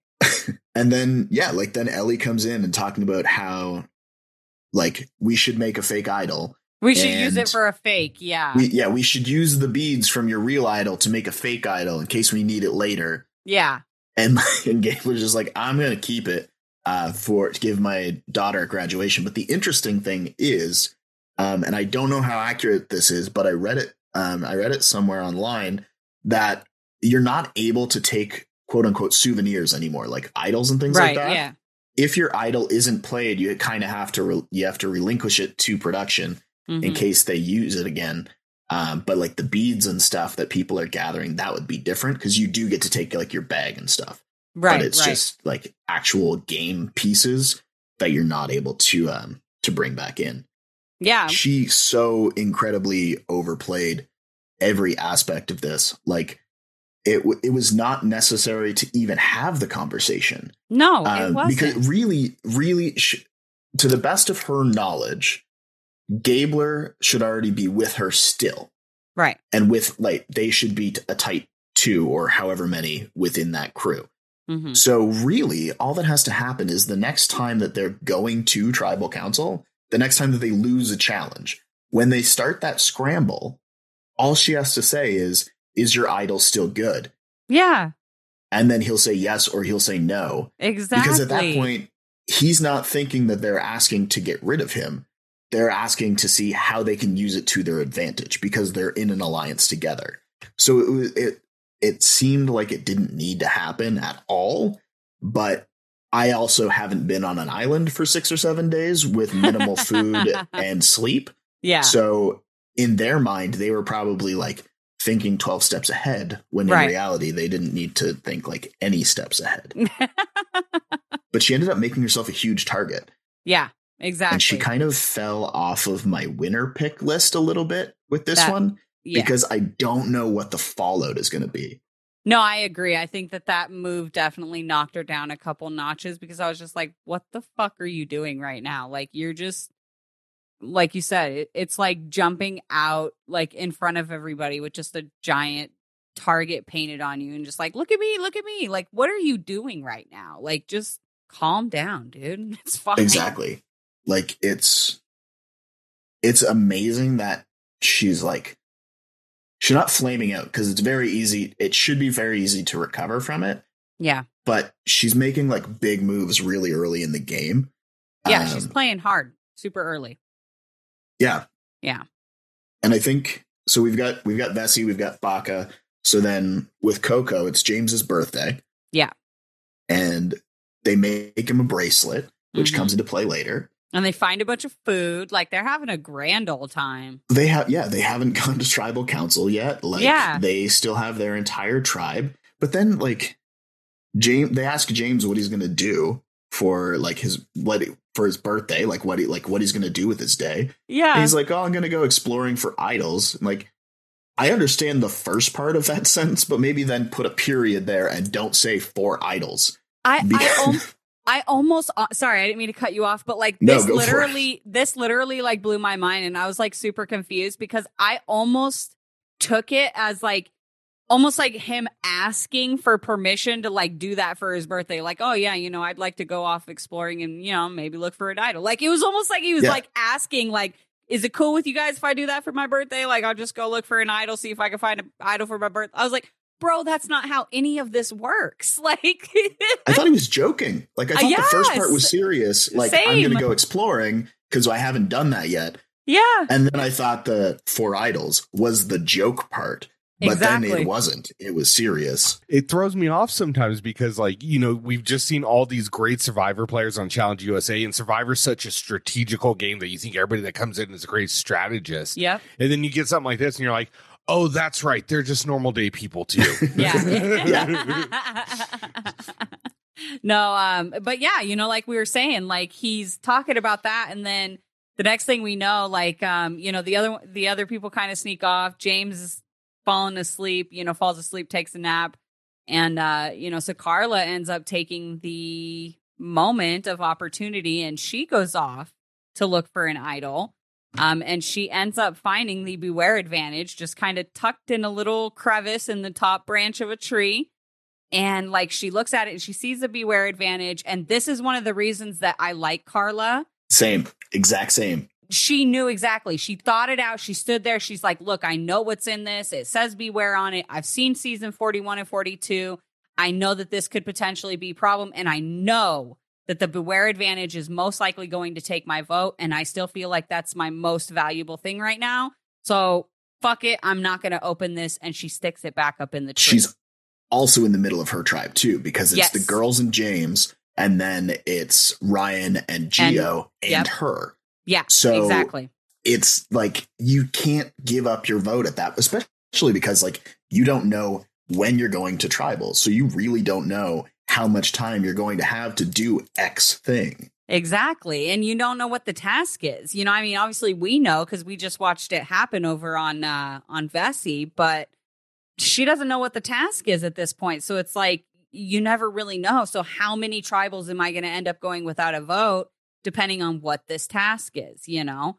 I mean, last season, what was it? It was the phrase thing, Phrases. And it didn't activate until all 3 tribes found their thing. So like there was one instance where it was like the first person who found their idol, they'd lost their vote for like a couple of episodes because it was like Xander in 41. Like he lost his vote for forever. Like bulk of the first part of the game. Yeah. You know, and so anyway, she puts it back up in the tree. She heads back to camp, and weirdly, she sits down and she starts like talking to James about this. And this was another moment where I was like, you're being way too conspicuous about this. Like if I was James, I'd be like, why is she so like just all of a sudden so curious about this specific topic and specifically talking about whether I would take a Beware advantage if I found it? I will give her a pass on one condition, because James flat out said 10 minutes earlier that he was planning to go look for idols. True. So at least she has like that seed planted where she can go back and be like, I know that you said like you were talking about idols and now they seem to have Beware all over them. Right. Like, what would you do in that situation if you did go and look for idols and found one? But also at the same time, I'm like, I understand that you're trying to talk this through to yourself, but then like inside voice, don't tell James. Everyday people. Yeah, exactly. But she talked herself into it. And like, that's what I really like about Carla is she found it, saw the Beware, thought it through. And she's like, you know what? I can't risk my vote right now. She puts it back and then she thinks it through. Mm-hmm. Is like, you know what? It's all about taking risks. The game is only like 26 days long. Yeah. I need to do something. I'm going to do it.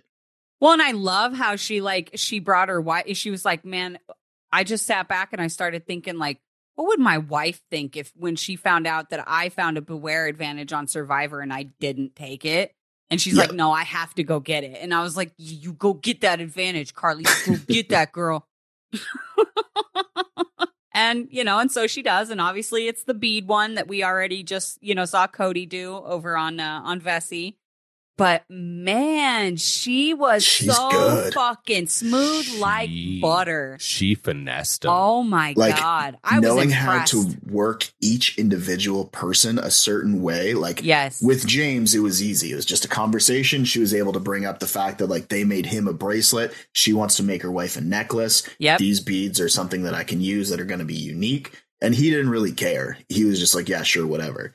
But then as soon as she hit like any sort of a roadblock, like with Gio, she was like, okay, well, what if I give you these beads in exchange for it? Because I know that you really want this stuff, but she's going to really love that bead. Right. And he was like, sure. Because really, you're giving one thing and you're getting more in return. So why not? Yeah. The earring play, too. Yeah, with Cassidy and Lindsay. Yeah, trading the earrings. But the one that got me was Ryan with the turquoise beads because she knew that he was collecting turquoise stuff for his girlfriend. And so she tugged on those heartstrings. The fact that he turned her down at first, too. Yeah, exactly. He was like, socks. No. Yeah, I'll trade you socks. And she's like, fuck? okay, that doesn't help me, but I want your okay. shark socks. Yeah, no thank you for athlete's foot. All right. I was like, what? No. It was impressive because when Cody got that Beware advantage, I was like, ain't no shot. He ain't got no way. Yeah. And he made it through, and then she gets it, and I was like, ain't no way. No shot. Didn't she say it was only like an hour and a half, like until fucking tribal before... until the challenge or something. Right, like, She was running out of time to get all of this together. To get all this together before she would... Yeah, exactly. I was like, oh my God. So Cody is the only person on L.W.C that can do this. Like, there's nobody else in any other situation on L.W.C that this works at all. Because he's so awkward. Like, Justine said nobody even like questioned it whatsoever because they were like, it's Cody. He's going to do what he's going to do. And he wants these beads to make a hat. So Cody's being Cody. Go for it, dude. Yeah. Like, he's being Cody. No suspicion whatsoever. With Carla, like, it's the same thing. I don't think that anybody else on the Coco tribe, as much as I love everyone on the Coco tribe, could finesse it this way. And I loved the editing on it where she would like try a tactic. And then if it didn't work, it cuts to her confessional where she's like, so I knew that this wouldn't work, so I tried this instead. And then it cuts back. It was like a scene from a heist movie. Yeah. Where she's getting all these different pieces. It's like she's assembling her team for the perfect heist. Exactly. When instead she's assembling beads for the perfect immunity idol. Exactly. And I am so terrified for whichever person from Baka gets this beware advantage, because nobody trusts anybody there. Nobody. I think that whoever gets the beware advantage on the Baka tribe just loses their vote forever. They're fucked. They probably still don't have their vote if they come back for another season because nobody is giving each other their beat. Yeah, no, go fuck yourself. Right. Oh my god. So after that, don't they hop into the? Yeah, we go to the immunity challenge. And this was the same immunity challenge that they did last year with them, because I remember what's his name, Jonathan, diving in looking like a fucking dolphin. Yes. Yeah. Yes. And then Marianne like held back a little bit, but eventually like dove in. But I still remember that moment of hesitation. Yeah. Before you jump off the massive platform into the water. We got a dolphin dive on this one, too. We got a bunch of belly flops, we too. We did get some belly flops. Yeah. That was hilarious. But anyway, so this is the one, you know, you're standing on a tower. You got to jump off the tower, swim over to like a little platform with some crates on it, climb up the crates, dive in again. In the water, there's like a little like buoy kind of thing with keys on it. And there are 3 keys, so 3 people will do that, and then the 2 remaining members will use those keys to unlock the pieces to a puzzle, which is a turtle. Turtley enough for the Turtle Club. The second Mitch McConnell reference in 2 episodes. Obviously, first to finish wins immunity and a large survivor toolkit plus a large fruit basket. Second gets immunity plus a smaller kit and a smaller basket. Obviously, the third tribe goes to tribal and loses their flint. Yeah. And then sorry for you.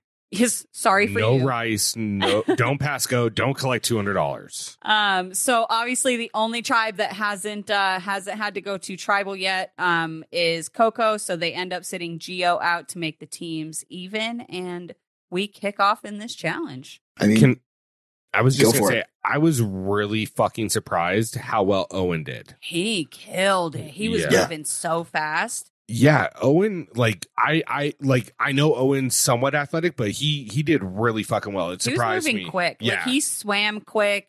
He I think he was one of the belly floppers though, but he was still quick to get that key out. Like he was very impressive. Yeah, and so was obviously, I mean, goes without saying, so was Noelle, because dude, the way she climbed those crates and got over him so quick, dude, that was super impressive. And not only that, but like even when you think about it, and I know that she's had a few years to kind of learn the ins and outs and like how it would work. But even if you think about just swimming, like just to be able to propel yourself underwater, that's going to be difficult. Leg. But I mean, obviously she would have the experience to work around that and work within that. Right. But she like flew through the challenge. Well, they bring it up later in the episode. You know, they talk about how her tribe mates were talking about how she did just as well as anybody else out there doing the damn challenge. It wasn't like it hindered her in any way, shape, or form. You know, like she's embraced it and learned how to work with it. It's kind of like, I mean, I hate to make this comparison because one is, you know, was a something that happened with birth and another was an accident, but it's kind of like a Jordan story, you know what I mean? Where he embraces it and finds ways to work with it and work around it. And it seems like Noelle has done something very similar with missing her leg. And it's so impressive to watch somebody do that. You know, like, I don't even know if I could swim that damn fast and I have all my damn limbs. Like, she was flying.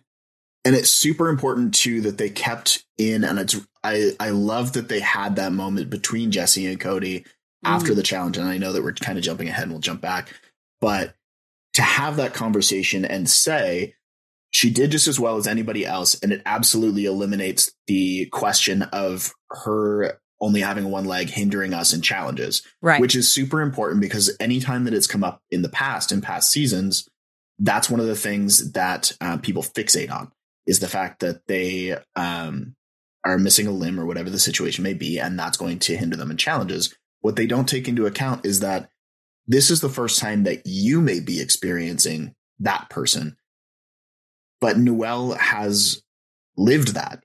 Yeah. So she knows how to do everything that she needs to do. Like, she's a Paralympian. Like, she is good at what she does. I think it speaks to her natural athletic ability as well, because you brought up Jordan as a comparison. Jordan was born with this, so he's had his whole life to adapt to it and how to make it where it's not a disadvantage, not a hindrance of any sort. It's just part of what he can do, and sometimes it helps him even more. She's only had, a few years to really get into the...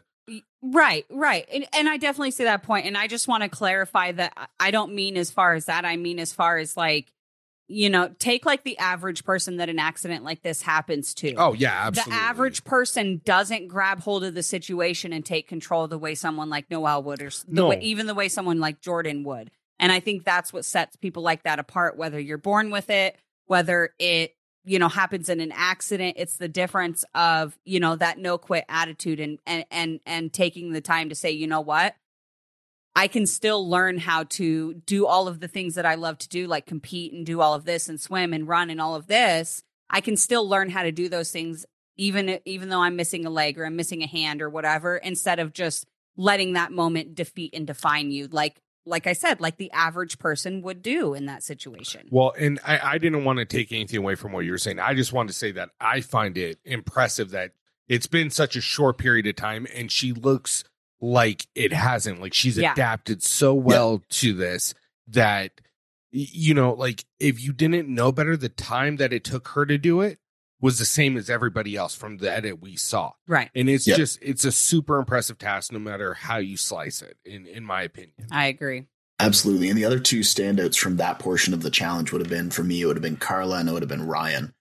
Ryan is the dolphin dive. Carla was right up and over as well, because I think she was running at the same time as Noelle. But then when Ryan went up and he dove down, he didn't come up until he got a buoy, which was like super impressive. And I think he was the only one to do it, or at least the only one that the edit showed doing it. It's the Ryan Jonathan archetype. He's the only one that Jeff commented on about not coming up for air before going for the key. Yeah, and he commented on Carla's dive as well, I think. Right, yeah. No, they were awesome. I literally have in my notes, Ryan is a beast. Like, that's it, dude. The dude is so impressive. It's crazy. I was not expecting this. I love that Gio took a really strong look at the bench because so many people have missed it in past seasons. Like, it's like they completely space on the fact that the sit-out bench can have advantages. Yes. Because, like, Michaela was sitting on the sit-out bench and Sarah Lucina was in the challenge and saw the advantage and then came over to it at the end and took the advantage off of the thing. Yeah. Like, when Michaela was sitting there. But exactly. then, like, Xander kind of surveyed it, but where his bench was, it was really hard for him to look at anything without being seen, and he just missed it. And then I don't know if they hid one last season on the bench. They did, because Drea got it. Right, yeah. And then, I mean, this time, like, Gio looked for it, but he was like, just checking. Yeah, which is like all you need to do. But then, exactly. Yep. I was going to say, and I'm sorry to jump ahead, but who got started on the puzzle first? Because I thought it was Vessi. It was Baca. Baca did.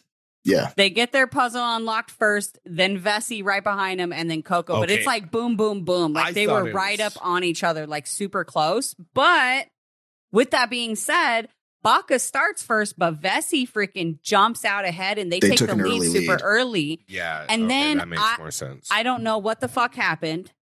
and this seems to happen every damn challenge lately, but Vessi just fell apart and they get passed up by Baka, who ends up taking the win because they just get their puzzle. Like it just boom, boom, boom, boom, boom, just falls together for them. Vessi is way up on Coco at this point. And somehow Coco still comes back and beats them for the second place. And it wasn't even close. It was I was just like, what is going on with you guys? And it just blew my fucking mind. It just like I know people are going to say NECA was the weak link because that's 2 puzzles in a row, obviously. But even Jesse just looked perplexed the whole second half of that. Yeah. I think it was a matter of like one of the issues was the fact that Baka finished first because Baka was in between, which meant that like Vessi had no way of looking at Coco's to get a framework. All they could do was look at Baka's finished puzzle and see like where things went. But I think that Jesse was it looked like he was like trying to figure out what NECA was doing at the same time that he was trying to figure out the puzzle himself, rather than just focusing on the puzzle and working with her. He was like trying to see what she was doing to figure out why it wasn't working rather than just continuing to work on the pieces that he had. But I found funny though, it's like, so obviously Baka wins, Coco comes second. And then so I guess the Advantage Cove, which is what I'm calling it until we come up with something else. Baka has to choose the people that go, and they choose Noelle, which absolutely sucks for Noelle's game. If you look at it that way, because like Dwight is sort of with Jesse, which means that she's really solo. And then to be taken away from any sort of like scrambling whatsoever is super shitty. Yeah. They obviously wouldn't know that what's going on. But but it still sucks. It's super shitty. And then James is going from Coco, and then Owen opts to go from Baka. But then right after that, Dwight basically says that the outcome of the puzzle like is the reason that they lost. So you have to look at Jesse and NECA as possible people up for elimination because that was their contribution to the challenge and they didn't get it done, which I agree with in theory. But Dwight was also in that position last week. Like, exactly. Swap out Dwight for Jesse, and that's exactly the position that he was in. But that wasn't the conversation at that point. Of course not. But I also get it. But Ellie said it, I think, the first time that they went to tribal is you can't hold somebody's entire game accountable for one section of a challenge that they may or may not have agreed to do. Right. This early in the game, you kind of can, because there's not really much else to judge people on. Yeah. Well, this is completely, it has nothing to do with the storyline, but I just wanted to say, I really like the fact that even after you win a fucking immunity challenge or you lose it, hey, swim back to shore. Fuck off. I dig that. Fuck your boat. Yeah. Get off my platform. Yeah. So no, that is pretty funny. What I actually found interesting, though, was, obviously, so after this, all the tribes go back to their camps. And as Vessi gets back to their camp, NECA and I believe it was Jesse, they were talking and she's like crying her eyes out. She's was Dwight. Was it Dwight? Okay, so she apologizes to the tribe and then she kind of goes off to Dwight and she just starts crying and she's very, very convinced in this moment that the votes are going to go towards Noelle because obviously Noelle is on the outs of the main alliance that's sitting in Vessi with the numbers. And, and she feels guilty about it. And it was one of those moments where I was like, that really sucks because I don't want Noelle to go.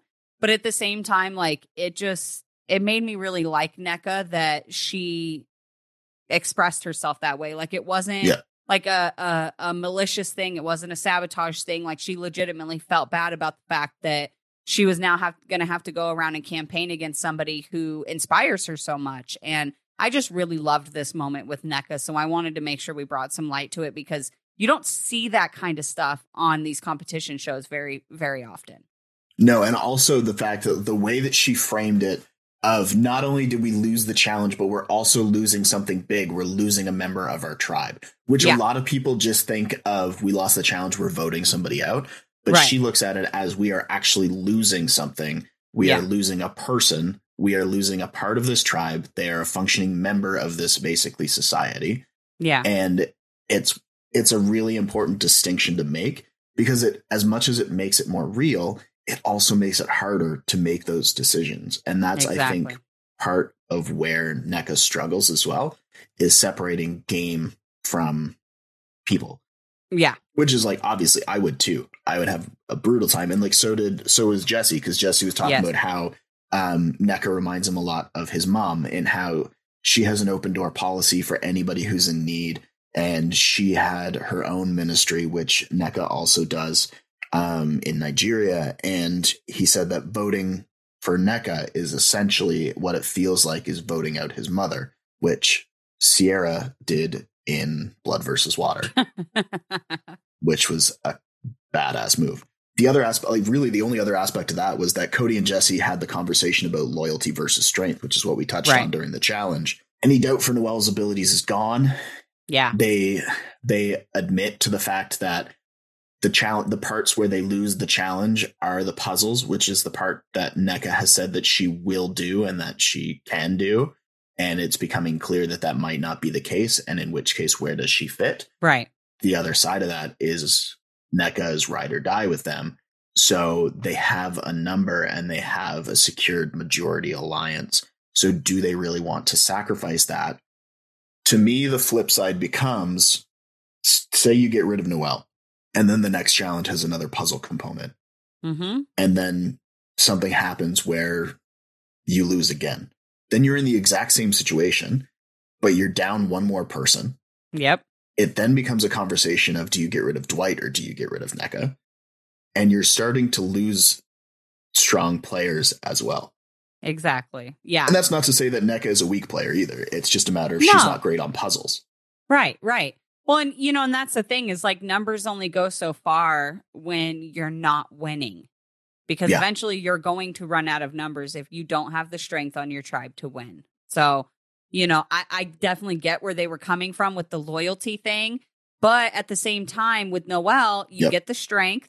And she's out there on her damn own. So it's not like you can't pull some loyalty out of this girl. If you wrap her in and keep her in the game and send NECA out, you're going to tie Noelle into you, especially if you're someone like Cody or, Jesse, who is like, she's been watching you kind of run the votes and stuff. Like, she's going to latch onto you. So you're going to end up getting both if you keep Noelle and send NECA out, but it's still, I see his point with the mom thing, and it tough, that's a tough position to be in. Yeah, and there's no easy, like, when you're, the flip side of having 3-person tribes is when you have tribes this small, it's hard because you get to know these people really quick versus like a 10-person tribe or an 8-person tribe, when you really don't have like that one-on-one. But Cody said something really interesting, and I know I'm kind of jumping all over, but at Tribal that I think really fits well here is Cody said that, like, you are with these people and your whole life, 24 hours a day, 7 days a week, revolves around the people that are in your tribe.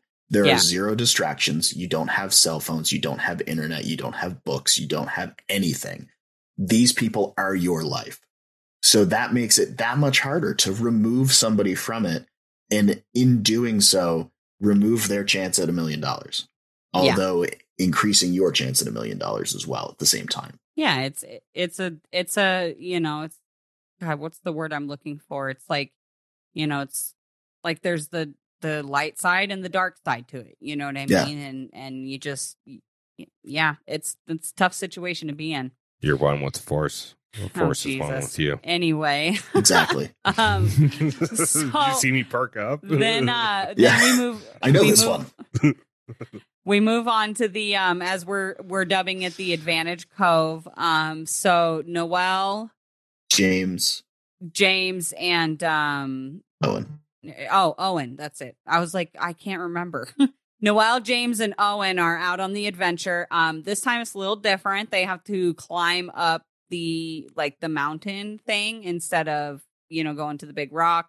So I like that I like that they're changing up. Like, it's not the exact same, path and all of this stuff. You're doing stuff a little bit different. And I did like this one. So they have to climb up this big rock or giant mountain, whatever. And Noelle ends up kind of really becoming transparent with them on this trek up this mountain. She tells them, like, look, I'm at the bottom of my tribe. I was at the bottom of the votes last week. And, you know, I mean, I don't know what your guys, like, how you guys are feeling or whatever, but we're going to tribal tonight. I'm stuck out here with you guys. Like, I was at the bottom. I already know that the vote's going to be going for me. And, you know, if you guys would be willing to let me have the advantage by being the only one to risk the vote, then she'd be willing to make a final 3 with them, you know, for once they go to the merge. I wasn't sure how this was going to play off as I was listening to it. I was just like, oh my God, like this could go either way, because it doesn't really, I mean, it does affect them because, you know, whatever the advantages they could potentially use on a future tribal, but in the moment right now, it doesn't affect them because neither of their tribes are going to tribal. Yeah. So, you know, it's kind of one of those things where it was like it could go either way, but they freaking agree and they make this deal with her and they don't risk their vote. They let her be the only one to risk it, guaranteeing her the advantage. And I was just like, dude, she pulled that off. That was impressive. And I didn't know how it was going to go. When she said final 3, I could understand if she said, we'll look out for each other at the merge, because that's a fairly common promise. Yeah. But to say like final 3, like that's super bold. But I mean, granted, she doesn't really have anybody else kicking around other than Dwight. Yeah. So they can be final 2 and just not tell James and Owen. But exactly. Yeah. The other thing that I want to know, so she obviously she got the advantage. We find out later it's a steal a vote. But what I want to know, and what's been kind of circulating around like Twitter and stuff like that, is do you think there's different advantages in the different bags? So only one person risked their vote, so it's a steal a vote. Last week, 2 people risked their vote, so it was an idol. It was a 2 tribal idol. Yeah. If all 3 people risk it, is it going to be a full out idol or something? Or is something it going to be different? where the knowledge is power advantage comes into play? Exactly. Yes. I was thinking about this too. I was like, I wonder if they're different or if they get mixed up. Yeah. You know what I mean? Like, every week. If they're exactly the same, like if every bag has the exact same advantage, like you said, every week, like this week it's a steal a vote. Next week it's the knowledge is power. The week after that it's an idol nullifier. Like whatever the case may be. But we did learn a little bit more about Noelle I believe on the trek. I think that's where it came into play. Which was the fact that she got a college scholarship for lacrosse. Yeah. And then she had her accident. But then she went on to be the first above knee amputee to play collegiate lacrosse. Yeah. And she qualified for the Paralympic Games in Tokyo, I believe. She placed 6th overall, but she also set a new U.S. record for the 100 meter. Yeah. So like Noelle continues to be super absolutely amazing. Yeah. And she's also like super likable. Oh, yeah. She's like incredibly charismatic. And when I saw the original cast photos, I wasn't sure if she would be really charismatic or slightly standoffish, like just the stance. I wasn't 100% sure. And I'm really glad that she is who she is. I thought that she might end up being a little bit like Sydney from 41. That snark. Yeah. Which I do also love, but I'm glad that we got Noelle, who is nice, but also can be super conniving and like really strategic. Oh yeah. Yeah. She did it so well. She did. And that's what I was going to say. We saw her strategy play out really well on this Advantage Cove mountain thing, you know, and then we see it again when she gets back to her tribe, back to her beach. You know, and she tells everybody, she's like, look, I decided to play it safe and keep my vote. You know, if you guys want to search my bags, like whatever, like you can search my bags, you can whatever. Like I did not get anything. And then, you know, goes on with her day, goes off, whatever. And then just in casual passing, lets Dwight know and then tells us she stuck the fucking advantage in the little pocket of her leg. Like nobody is ever gonna look there. And I'm like, dude, you are so fucking smart. Like that was brilliant, because I was wondering the whole time. Yeah, so I was like, because she's like, oh, you can search my bag. I'm like, okay, so she's got it in her underwear or her bra or something like that. Nah, man, she was smart. She put it in her leg. Nobody's gonna look there. You know what? She twells Dwight. I can't talk tonight. She tells Dwight, as being the only other person who knows about her advantage, and she lets him know, that she did take it. And I can't remember if she knew what it was at that moment, but I don't think she did. She just told him, I have an advantage, but I don't know what it is yet. I think, because I think she might have opened it afterward. Yeah, either way, I took a screenshot of it and I sent it to the group because Corey and I had this conversation earlier on in the week about whether or not, I guess it was actually earlier on today, which technically is earlier on in the week, about whether or not she had to actually say, hey, Jeff, I've got this thing. Right. Because I wasn't sure, since she was the first one to vote. Right. If she was able to go up and sort of say to production up there, I'm using my steal a vote and I'm taking Cody's vote.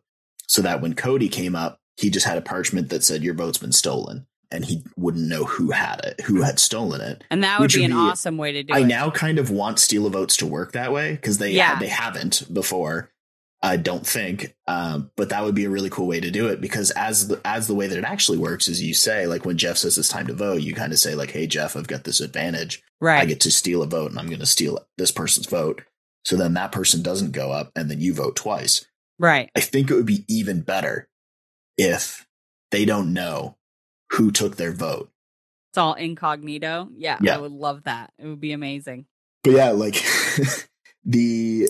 Jesse was my favorite part of the tribal council, hands down, because to see how his brain works is really interesting. Like, dude's super smart. He's very smart. For Dwight to say, so Dwight went with very confident, and then Cody said 9, which we hadn't even established a rating system at that point. And then Jesse said extremely confident, and then NECA also said 9. And then Jesse was like, we're all using different scales. He said very, I said extremely, he said 9, and then she said it too. I work on surveys and those response options, they don't work. So then Jeff was like, fine, to use your scale, which technically it wasn't even his scale. It wasn't his scale. Confident. It was Cody and NECA's scale. I was like, okay. So, with 10 being completely confident and 1 being not at all confident. And then it was Dwight said 9, Cody said 9. NECA said 9.5. Not just, and then Jesse said 10. Yeah, 10. And then Jeff just started laughing. But then Noelle was really interesting because she said 5. Right. And she said, I could either be saying 5 because I don't think that I've got the numbers here. Right. Or I could be saying 5 because I have an absolute mindset of what's going on. Yeah. And I don't want to tip my cards. And that's exactly what it was. And that's how you should do it. And that was brilliant as fuck. Yeah. Because look how confident NECA was. Yeah. She's literally like 9.5. And I'm like, as soon as it happened, I was just like, oh, dude, she is like, her heart just sank because she was so sure. So sure. Yeah. So it ends up being NECA goes home. I did like, I'm sorry, really quick. Sorry. I did like, though, because I don't see this often on Survivor, like when people are, voted out and their torch is extinguished. It's very rare that at least that I've noticed, that you see everybody else in the tribe stand up and like give them a hug before they go and get their torch put out.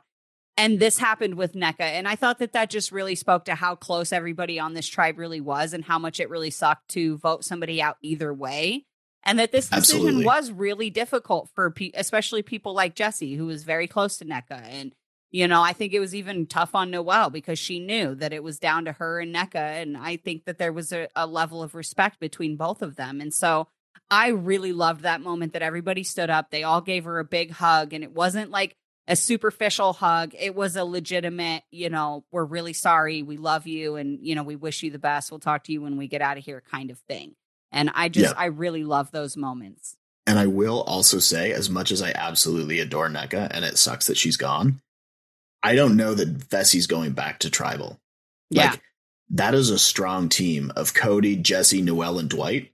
That might have done it. Yeah. I think it was the right move. I agree with it. As much as I love NECA and I really, really enjoyed her and she's on my fantasy team, I think it was the right move for Vessi. Definitely was. Yeah. Yeah. And looking at the other two tribes, I don't know who they sit out to make a team of 4 that's going to compete with these 4.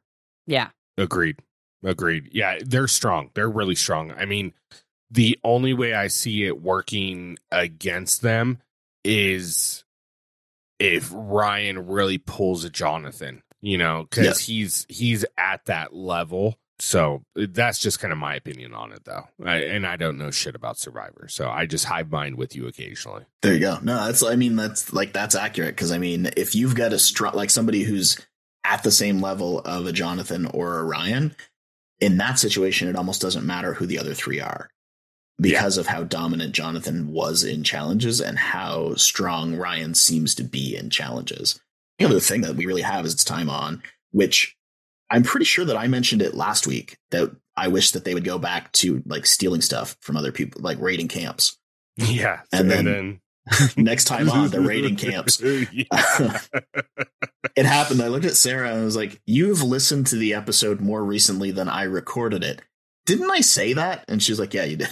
Hive mind with the producers. With the producers. So likely what's going to happen is whoever wins the challenge will then get to go to the losing tribe's camp and take any 1 item or any 2 items of their choosing. I think they have to leave them with certain things, but the certain things is pretty minimal. And with season 43 being what it is, I could conceive it being like, we're just taking your stuff. Yeah. And so I was thinking about this, looking at the teams right now. As much as I don't want to see a team go to the merge with all the tribe members, I think Coco is set up to do so, because I feel like Baka is going to self-implode. I feel like that divide between the girls and the boys is just going to get bigger and bigger, and it's going to blow. Yeah. I wouldn't be surprised if I don't think it'll happen, but I also wouldn't be surprised if Baka tries to throw a challenge to get rid of somebody. Yeah. Before they hit the merge. I agree. Yeah. But yeah, that pretty much wraps up episode 3. Did we want to go over fantasy points? Yeah, let's knock that out, because I know we have a couple more things we have to try to knock out real quick. I've got it kind of set up, so we'll try to speed through it. So we will do. So week 2 had Corey with 62, Rick with 50, me with 37, Karina with 33. So for episode 3, confessionals were pretty minimal across the board. Corey got 9 points for confessionals. He got 8 points for the fact that he's pretty heavy on Baka and Coco, members of his team. So they won immunity. So he got 8 points. And then his one person from L.W.C voted for the right person. So he got 2 points there for a total of 19. Rick, you are sitting with 8 points for confessionals. Gio didn't have one this week. And then 6 points for the immunity wins, 2 points for eliminated players' votes. So you got 16 points. Karina, you only nabbed 4 points this time around because Ryan also didn't have any confessionals. I know. Noelle did give you 3, though. Yeah. And then Noelle also gave you another 2 for getting an advantage. And 4 points for immunity wins, 2 points for votes with 12. I had 3 confessionals from Carla, 2 from Jesse, none from Janine. So everybody but Corey had one person with no confessionals. Right. So I know, right? So I got 5 points for my confessionals, 4 points for immunity wins. Carla got an advantage. And then Jesse voted for NECA for a total of 13 points.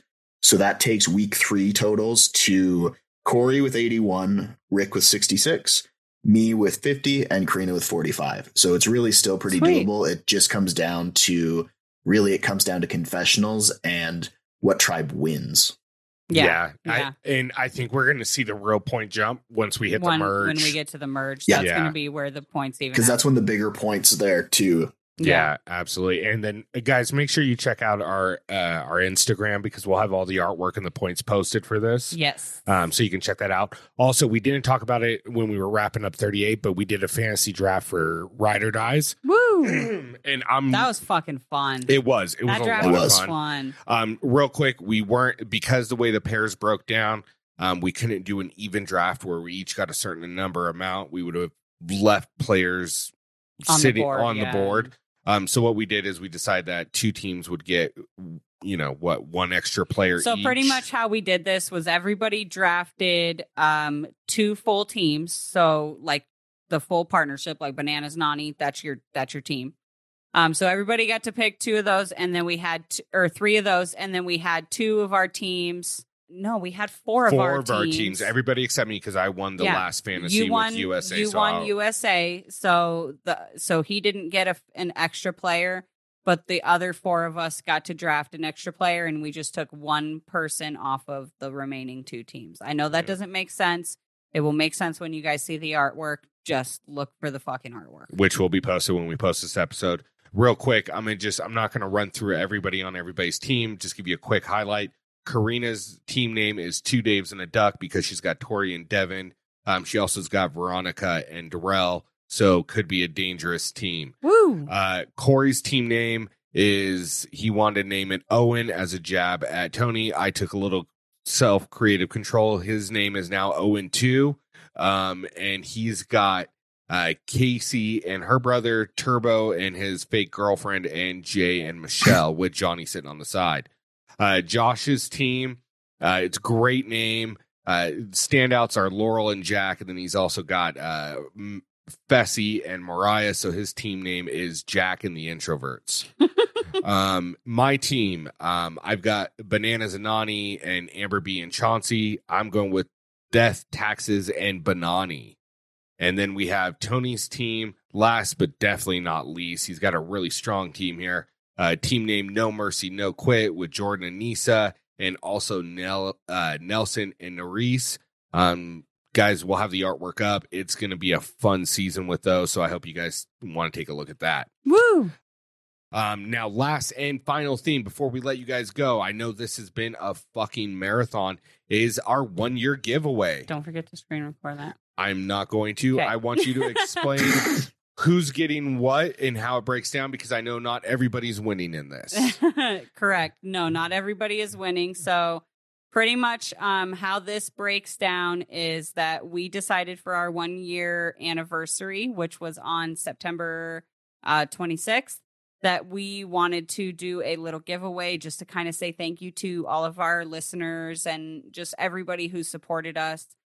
So we put together a little giveaway, and pretty much what's going to happen is that we're going to take the names of the people who entered. We're going to put them into a randomizer, and we're going to just randomize out the winners from there. We are going to have 10 winners. The grand prize winner is going to be a podcast takeover. So you will come and join us on our podcast as our special guest. We will kind of interview you, do kind of an unplugged thing, and talk to you about your history as a challenge fan. And then you will also get to choose a topic that you want to debate with us and kind of take over the podcast with whatever topic you want to talk about. Has to be challenge related, obviously. But whether you want to debate goats or you want to debate whatever, you get to kind of take over with that.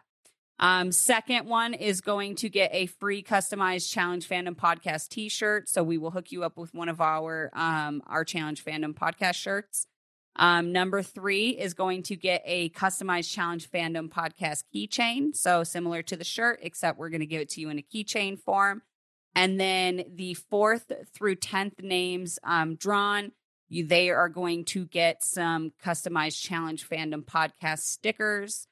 These are transparent on the back, so you could stick them to damn near anything and rep the podcast anywhere you go. So we are going to start.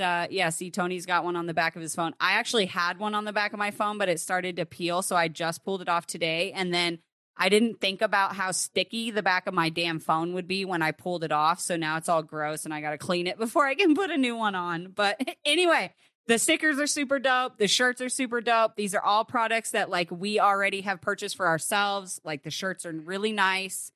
They're soft. They're well made. The stickers are really awesome. So definitely stuff that we're not just throwing crap at you. It's actually items that we've already bought for ourselves, and we would like to, share with you guys as our way of saying thank you for your support. So with all of that being said, let's get into the wheel randomizer, and let's get our winners out. Okay, so we're going to start off with 10th through 4th place, which would be the stickers. Is that correct? Yes, 10th through 4th. So okay, here let's we go. and I'm going to keep track here on my notepad. Let's go ahead and get this going. Insert drum roll. And here we go. First sticker winner, Samantha. We'll get in contact with Samantha. We've got her IG. We will let you know. Congratulations on some free swag. Yes. All right. All right. Next free swag winner with some stickers is going to be, God, this is just like Wheel of Fortune, Steph Marie. Woo, Steph Marie. Yay. I love her. She's the best. Go check out Lovely Ladies of the Challenge on Facebook. Woo. Ran by Steph Marie. Next free swag winner we got is Barbara. Woo. Oh my gosh, I love her. I love her so much. All right. And not just because she loves us. No, I just love her. Don't pay attention to my numbering. I can't do anything. Okay. Next free swag is Trudy. Nice, Trudy. Woo. All right, so we're gonna do 3 more for stickers. All right, let's do 3 more for stickers. Spin, spin, spin, spin. I know this is just riveting. You'll see the video on one of our social medias. Next we got is Kelly Gonzalez. Nice. Dun, dun, dun. Woo! Congratulations. Congratulations. Sorry, I'm going to sing through this. Next we've got Sam. Congratulations, Sam. Awesome. Ooh, love that. Love that. All right, are we off of... One more for stickers. One more. All right, free swag, last free swag winner we've got Alexis. Woo! Yay! Oh, I love Alexis. Okay. I love her. All right, so now that we have got that, we are going for the keychain. I love keychains. I love keychains. Keychains and coffee mug. Maybe we'll do a coffee mug. Alexis R. Woo!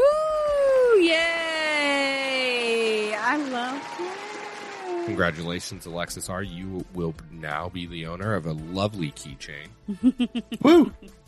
I don't even own one of those yet. And neither do I. I'm kind of jelly. All right, t-shirt. T-shirt Goes to Christine. Congratulations, Christine. These t-shirts are awesome. I own one. I love that. I love Christine. Congratulations, but I've seen them. Christine. They're It's just because you live in like They the look land comfy. of no shipping. Maple syrup. All right. And then for our grand prize winner. Grand prize. Join us on the pod. You can make us look Podcast stupid. take over. Ooh. Who we got? I mean, we do that on our Preston own. Flowers. Oh my god! We're gonna have a whole company no on here. Way! Oh my gosh! I know who runs this That's company. awesome. And she's gonna be So, stoked. Guys, we want to thank you so much for participating. If any of you guys call into question, I do have the recording of the randomizer in the order it came out, so you guys can suck it. We will probably have it in video form on our Instagram. If you're listening to it here and you want to actually like check our randomizer, go look for the video on our Instagram. It's super exciting. But no, seriously, thank you guys so freaking much. This was awesome. I know we were supposed to do the drawing like a week ago. We decided to extend it because we hadn't like paid attention to our schedules. It's our birthday. Yeah, we were unable to do the drawing last week, and we were just we weren't paying attention. But thank you guys so much for your patience. Thank you to everybody who took the time to enter the giveaway. We are going to be doing this more, so make sure that you guys keep an eye out. We love doing this, and we definitely want to give back to you guys because you guys have given so much to us. With that being said, and speaking of give backs, please keep your eyes open because we are getting ready to start another project. This is actually a repeat of a project we did last year, which turned out to be very successful. We decided to pair up with TJ Lavin, and what we do is we make some custom t-shirts that are very specialized towards TJ Lavin and fans of TJ Lavin. And we sell these t-shirts for a limited time. It's not something that's always available, and it will be a custom design that you can only get through us. We sell these shirts for a specific amount of time, and then at the end of that, we take all the proceeds from the shirt sales. 100%. 100% of the proceeds from the shirt sales, and we donate it to a charity of TJ Lavin's choice. This year, he has chosen Project 150 in Las Vegas, and we are currently working on the design of the shirts. It should be out within the next couple weeks, so make sure you guys keep an eye out for that.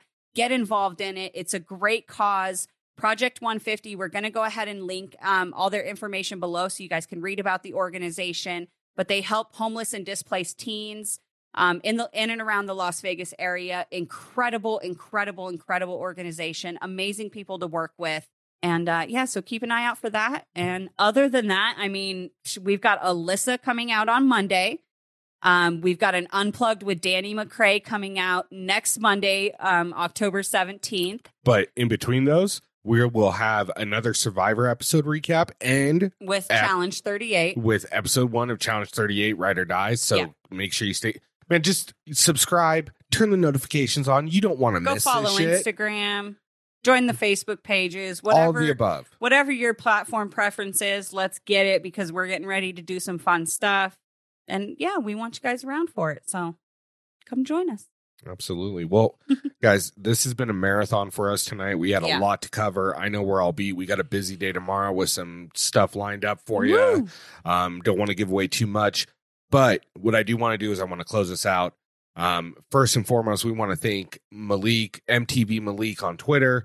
Make sure you go follow him. Make sure you're listening to L.W.C. Love, War, and Challenge podcast. They are top notch. We are big fans of theirs. So we want you to give them a try, and we are sure you'll be big fans of them as well. We want to thank him for taking the time to join us to break down, 38, get us ready for the season. So for myself, Ricky Hayes, my beautiful wife, Karina Hayes, who's going to hate us all tomorrow when she has to edit this. Mm-hmm. And Corey, our Raging Cajun Viator. And last, but obviously not least, my fellow hive mind, Tony, Stats, and fucking Info Lance. Let's get it, guys. Thank you guys for tuning in. We love you guys. You know what? We never get to hear you guys talk, but we think you're part of our family. We hope you're a part of ours, and vice versa. Make sure you're subscribed. We love you guys. Have a good night. Bye. Later. Bye.